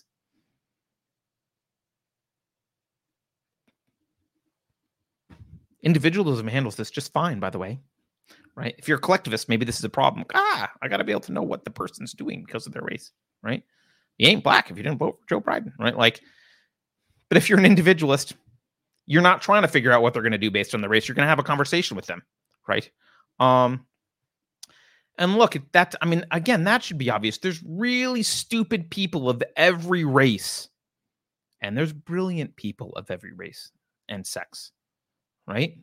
So it should be clear that there's quite an overlap, regardless of what the averages are. There's a huge overlap, and that should be obvious, right? That should be obvious. But he dismisses this overlap. He doesn't really talk about this overlap properly, and he dismisses it. He also treats average IQ as some critically important measurement. Now,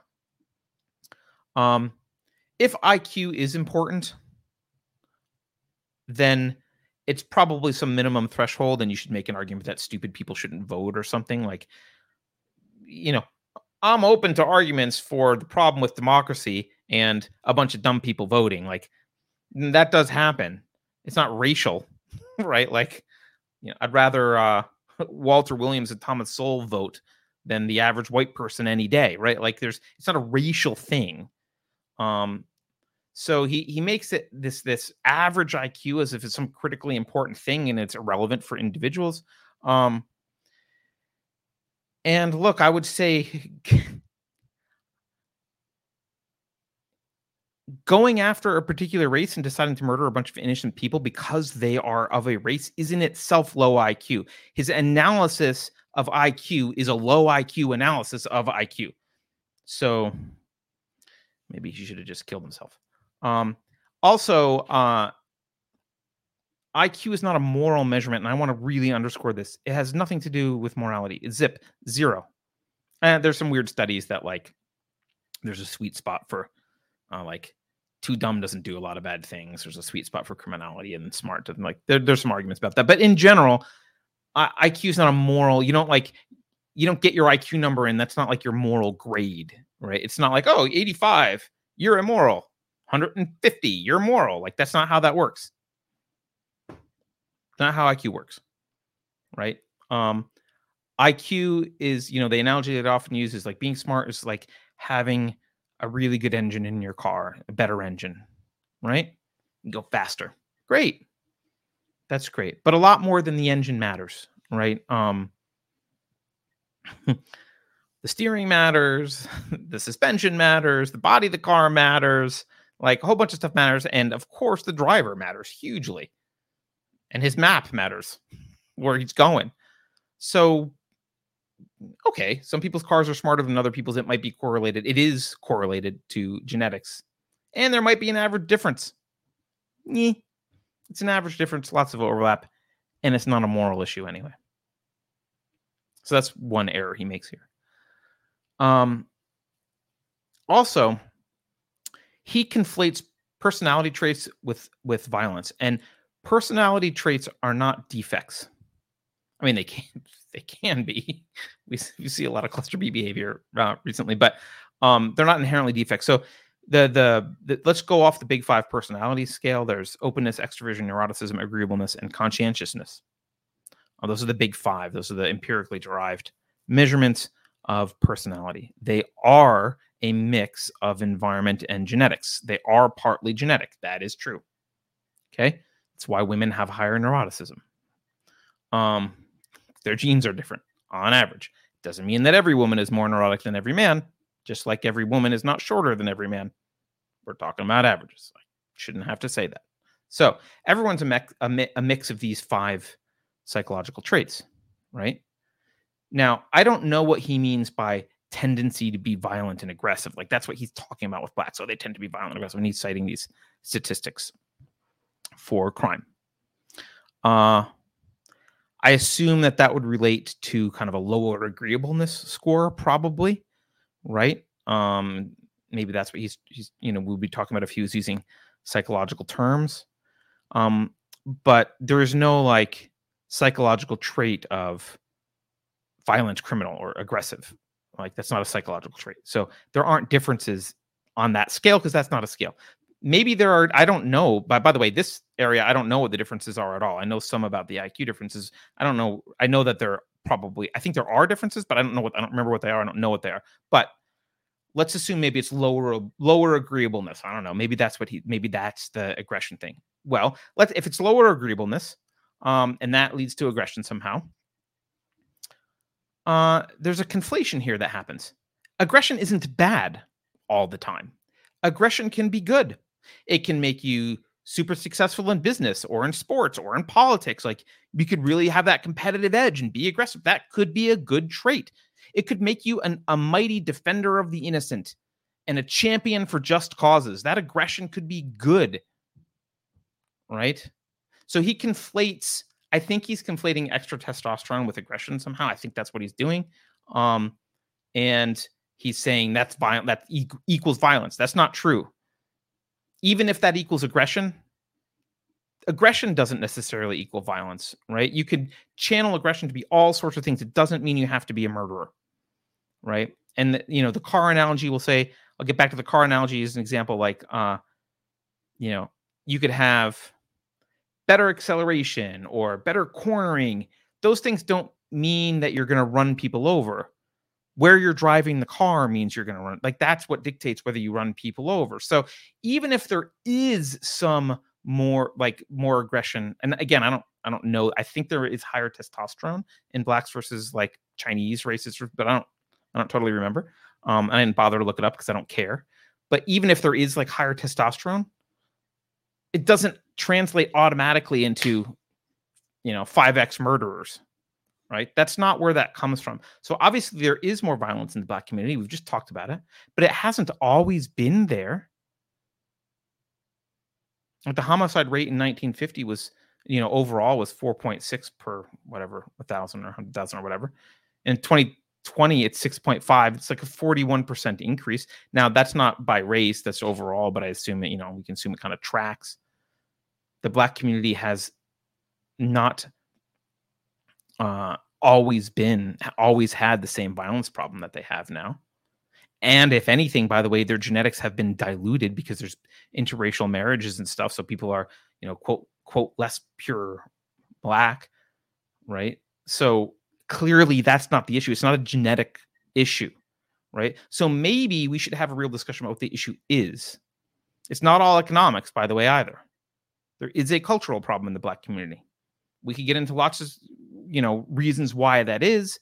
A lot of them might involve racist white people pushing policies to build urban ghettos and other stuff. Like, we could get into all that, but we can't have the discussion if we just don't admit some facts and we don't say, yeah, look, there are these differences. Some of these differences don't matter. Maybe they matter if we're going to measure this or that. And so we shouldn't freak out if there's a difference over here, but they don't help us solve any problems, right? They don't help us solve any problems. So he's wrong about all that stuff in terms of its application to all that, right? So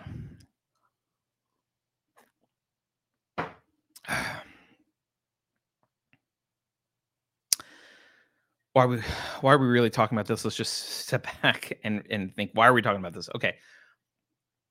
He sees something wrong with America. And he's not the only one. A lot of young men do. A lot of people do. They see something wrong with America because there is something wrong with America. The West is dying ideologically. It's a real problem. It kind of reminds me of the Occupy Wall Street people. They saw a real problem. They thought it was capitalism. That wasn't the problem. Capitalism wasn't what was happening, right? But they identified a real problem. He's identifying a problem, sort of. I mean, he misattributes the reasons. He feels like something's wrong. Let's say it that way. I don't think he intellectually identifies anything correctly, but he feels like something's wrong. And a lot of young men do feel like something's wrong, right? Because there is something wrong. But engaging with ideas, doing what we just did, even just analyzing this stuff, talking about philosophy, analyzing enlightenment, thinking about complex ideas, learning this stuff, it's complex. It takes work. It takes patience. You'll probably get stuff wrong. You'll have to correct yourself. There aren't short-term payoffs. You might get ostracized, even if you make massive impacts in kind of understanding and making some kind of change ideologically through argument. You're probably not going to see that change in your lifetime. You'll probably be long dead, right, before any impact you have. So instead of doing that hard intellectual thing and try and figure out intellectually, why is the West dying ideologically? What does it mean to be the West? What's the value of the West? Why is it? Instead of doing any of the hard intellectual work, because it's hard, he doesn't do that. Instead, he says, well, I'm just going to accept the left's collectivist framing. He adopts wokeism, basically. He accepts the whole shebang. Everything's about race. The left made it that way. Okay. Morality is tied to race. Okay, he says. Great. Sins are generational. Okay. Right? The left, as much as they hail the diversity, the left actually does believe that cultures are distinct and they shouldn't really intermingle. And you can tell this because they, at the one hand, they say they want diversity. On the other hand, they say you can't do cultural appropriation. So what does that mean? What are they arguing for? Well, we want bodies in here that are different, but you're not allowed to assimilate culturally. I mean, that's a recipe for conflict. That's how to make human TNT. That's what it is. You have to all hang out together, but you can't assimilate. You're not allowed to assimilate. You have to continue doing things differently and not grow together and assimilate. Well, it's a recipe for disaster. That's what the left's been pushing, right? He accepts all of that, all of those tenets. He just accepts the framing. And then he makes because he read the Christchurch shooter thing, he assumes that whiteness is Western civilization because he hasn't bothered to think about what the hell Western civilization is, right? By the way, I said he assumes that whiteness is Western civilization. In his Discord, I also looked through his Discord. In his Discord, he cited this. Do you remember this? This is from the Smithsonian. Remember this whiteness graphic? It's hard to read the way I have it on the screen right now. But we shared this previously. I know I've shared this before. I'm just going to read some parts of this. This is from mainstream culture. This is from the left. This is what they're saying. This is what they're telling him. These are things that are white. Rugged individualism, self-reliance, the nuclear family,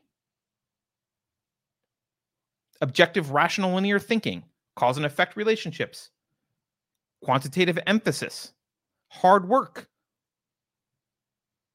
goal orientation,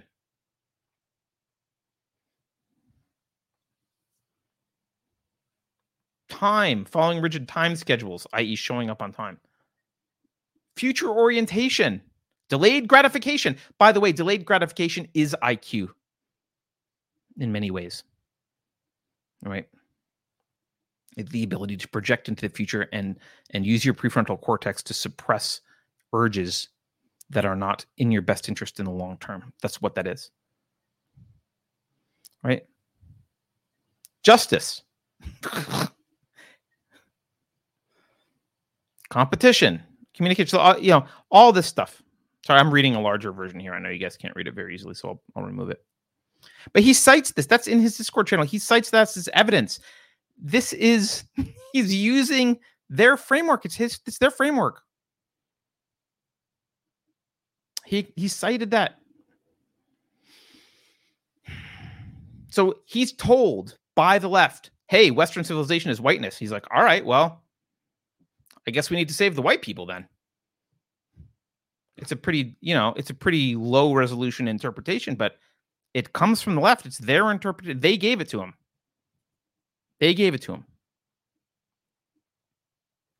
So what's his goal here? He goes for what I would refer to as a quick get rich quick scheme for saving Western culture, which he doesn't understand, right? Instead of doing the hard thing, figuring out what Western culture is, what the value of it is, making arguments, blah, blah, blah, he's like, well, Western culture, they say it's whiteness, so we need white people. I'll go kill some black people. Get rich quick. Like get rich quick. That's what I'm going to do. And his goal here explicitly, he states it is he doesn't use this word, but it's accelerationism. He wants his actions to have a backlash. He wants more gun control. And the reason he wants that is he's hoping that it will spur people who say, from my cold, dead hands, to get up and fight. He wants to bring this stuff to a head. He's an accelerationist. He wants to bring this stuff to a head and force whites to fight the battle that he believes he is at the forefront of starting. And of course, the scheme works just as well as all get rich quick schemes. It doesn't. It brings you to financial ruin. In his case, it brings him to moral ruin and hurts all of us.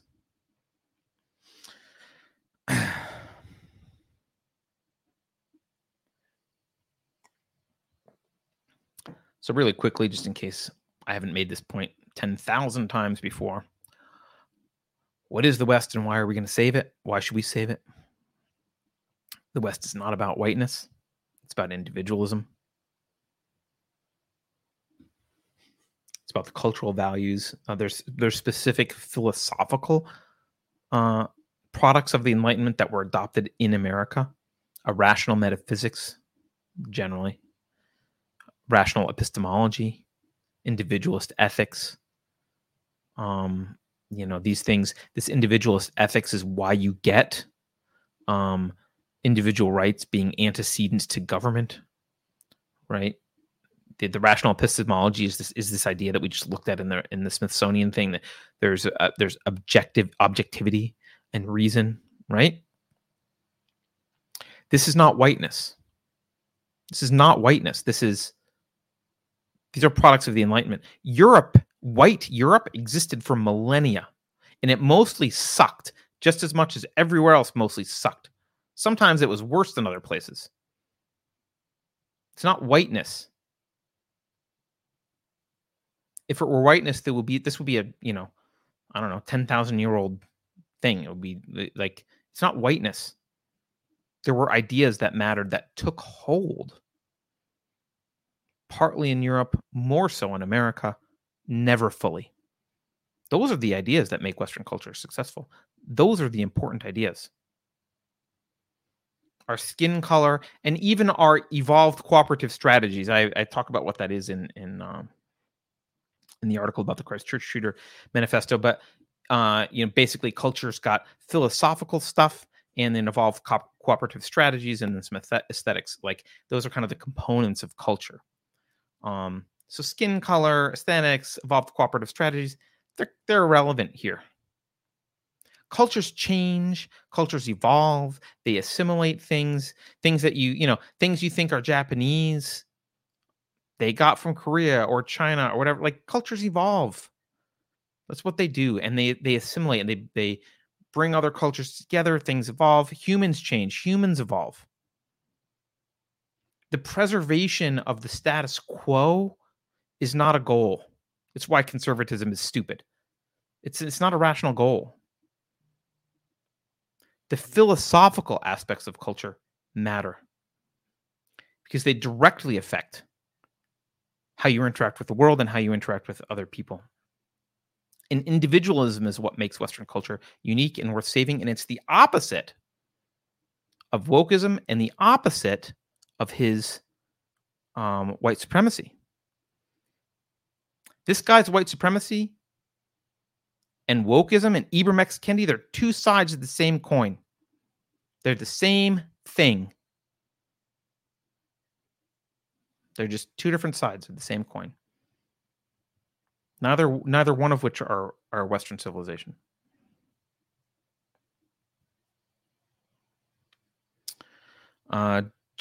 Judge Lott says, Susan blocked my super chat, so I sent you a message. Uh-oh. All right, I gotta find where you sent me a message, man. I'll try and find it. I don't see it, but tell me where you sent it, and I'll look for it.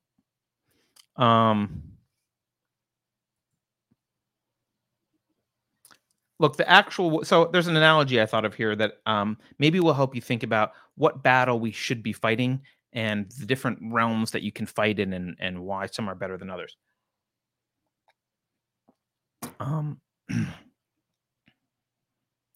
The actual battle to save Western civilization is a battle with ideas, not with people.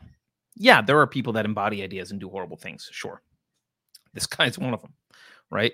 But it's a battle of ideas. And the way that I'm a electrical engineer, device physics background originally, and then a cryptographer. So I'm kind of a nerdy computer guy. So this is the analogy I'll come up with if you're not a computer person. I'm sorry. You get what you get with me. You can think of people largely as hardware. This isn't a perfect analogy, but you think of people as hardware. They're the hardware that like your computer hardware, the microprocessor and blah, blah, blah. And there's differences in processor speed and, number of slots and bus speed and all that kind of stuff, right? And maybe there's even differences in BIOS, which are maybe some genetic cognitive repertoire stuff, right? But that's people. Politics are software that's running on those computers. Politics are the apps that are running on those computers doing things.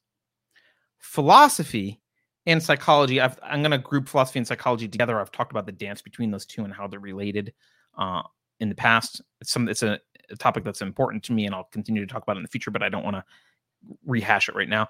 But philosophy and psychology are the operating system underneath the apps running on the hardware. And ideas, when we're out talking, when the hardware is out sending messages and receiving messages, think of those as ideas, right? Ideas are mind viruses. And they can modify the operating system. They can modify the software. Right? A really powerful one might modify the operating system. A surface level might just modify some politics, might modify the software, right? But a really powerful idea might modify your philosophy. In fact, this relates to the origin of the word meme. People think of memes as kind of what I'm saying. Like usually they think image with stuff on it, but it's this idea that gets transmitted and it changes the way you think or whatever. Memes that's not a computer term. I mean, it's been taken over and it's become a computer term. That term, to my knowledge, was coined by Richard Dawkins in Selfish Gene, and it's about ideas. It's about ideas spreading. He talked about memes propagating like genes. Mental genes is kind of how he was thinking of it, and how ideas propagate and mix, and then you get the child of those ideas, and that propagates. That's how the word meme came about. It's been now applied to images with, impact font written on top of them, but that's what memes are. And these memes have an ability to modify the apps running on it and modify the operating system.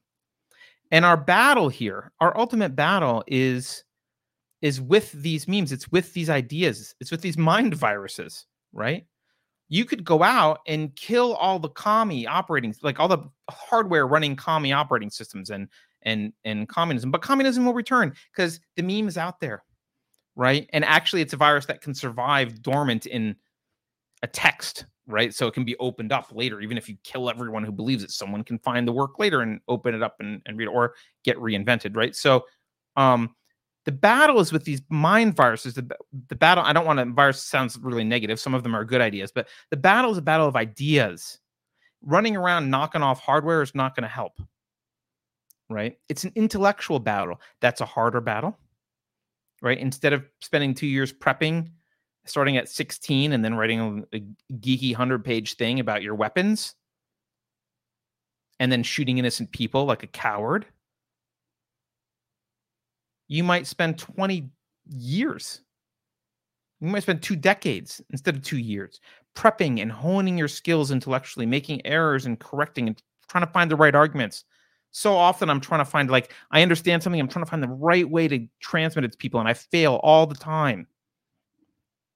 And you don't get immediate, you don't get immediate satisfaction of your results. It's not like, you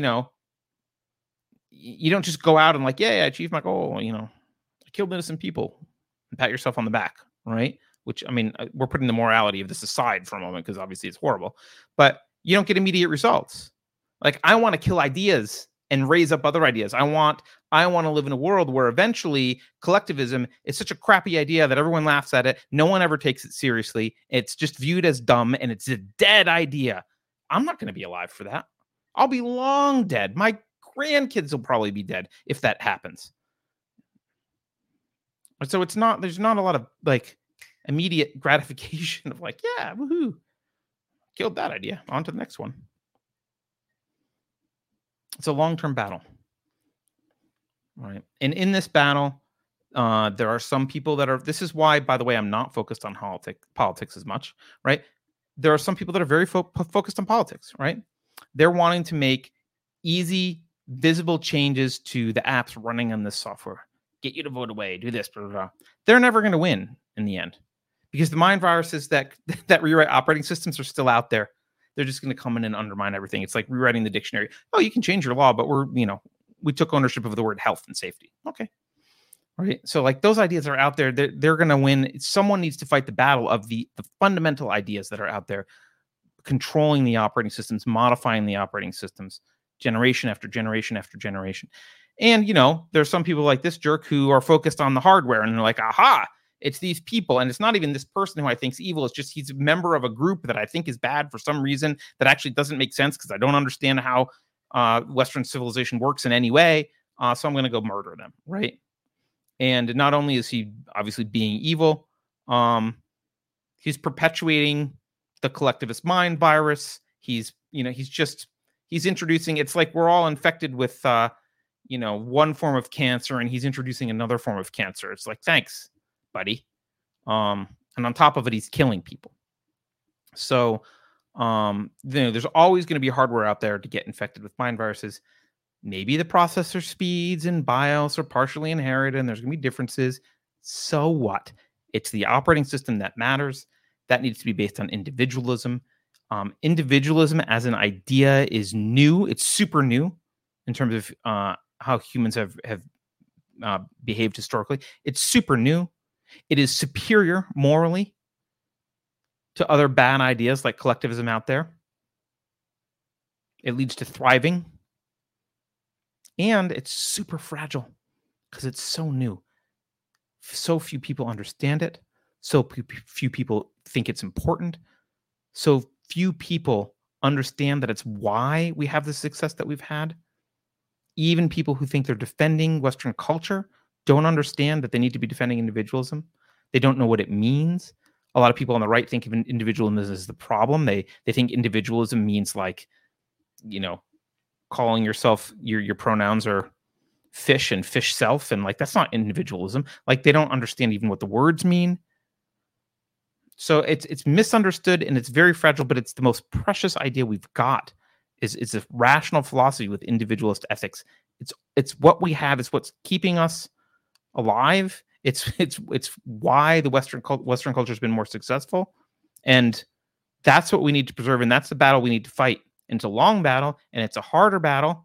And you don't get to see the results easily, but it's a moral battle. And crap like this, and crap like characterizing this as if all Republicans, for example, are now white supremacist terrorists, like all this stuff, all that stuff's evil, all of it's bad. All right, and we need to keep fighting for individualism.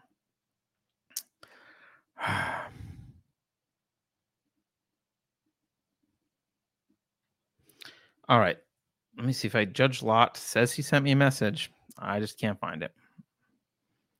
Sorry, man. I wanted to show your message on screen. I don't see it anywhere. I don't see it in Discord. I don't see it in email. So I assume it was brilliant. We're just gonna have to all assume everyone thank Judge Lott for his brilliant insight. Whatever it was. All right. Look at that. 2 hours. I thought this would be a short show. I'm going to look through chat for a second. I don't think there's anything. Is there anything else that I need to address?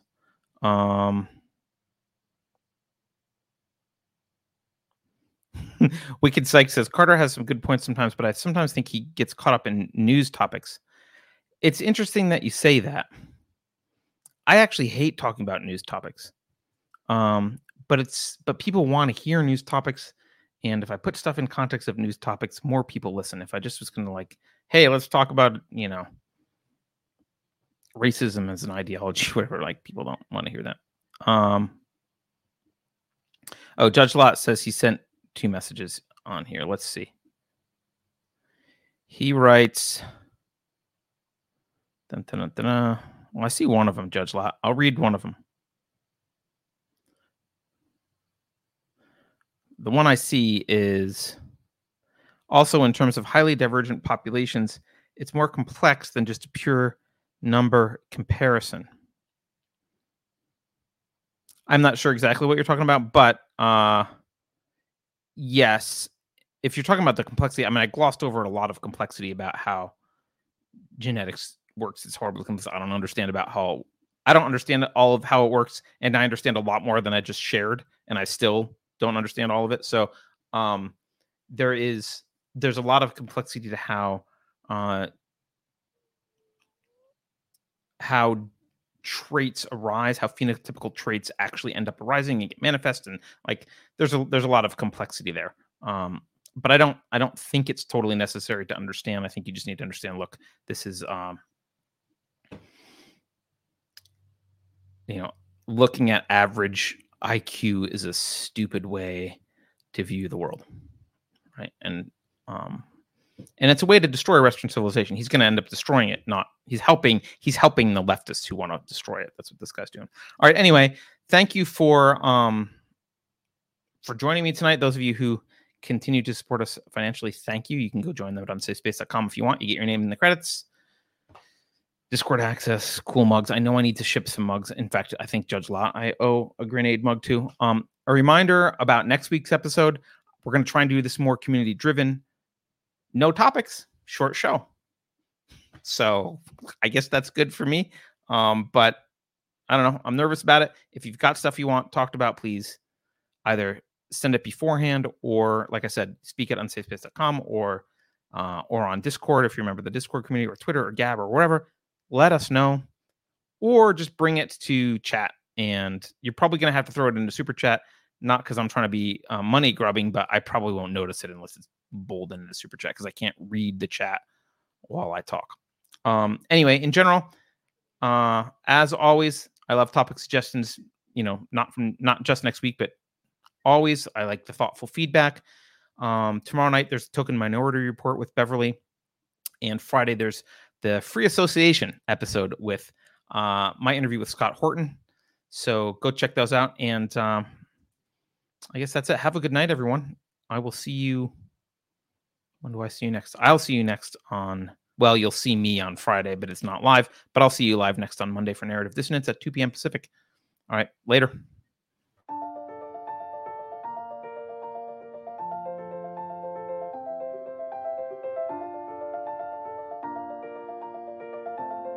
Thanks for sticking around until the end. If you're new to Unsafe Space, check out our deep content library that includes discussions with everyone from James Lindsay to Brett Weinstein. And please consider helping to fund our work by visiting unsafespace.com/donate. You can find us on a variety of social media platforms, and you can find a community of like-minded individuals on our Unsafe Space Discord server, which is open to financial supporters at any level. We hope to see you there.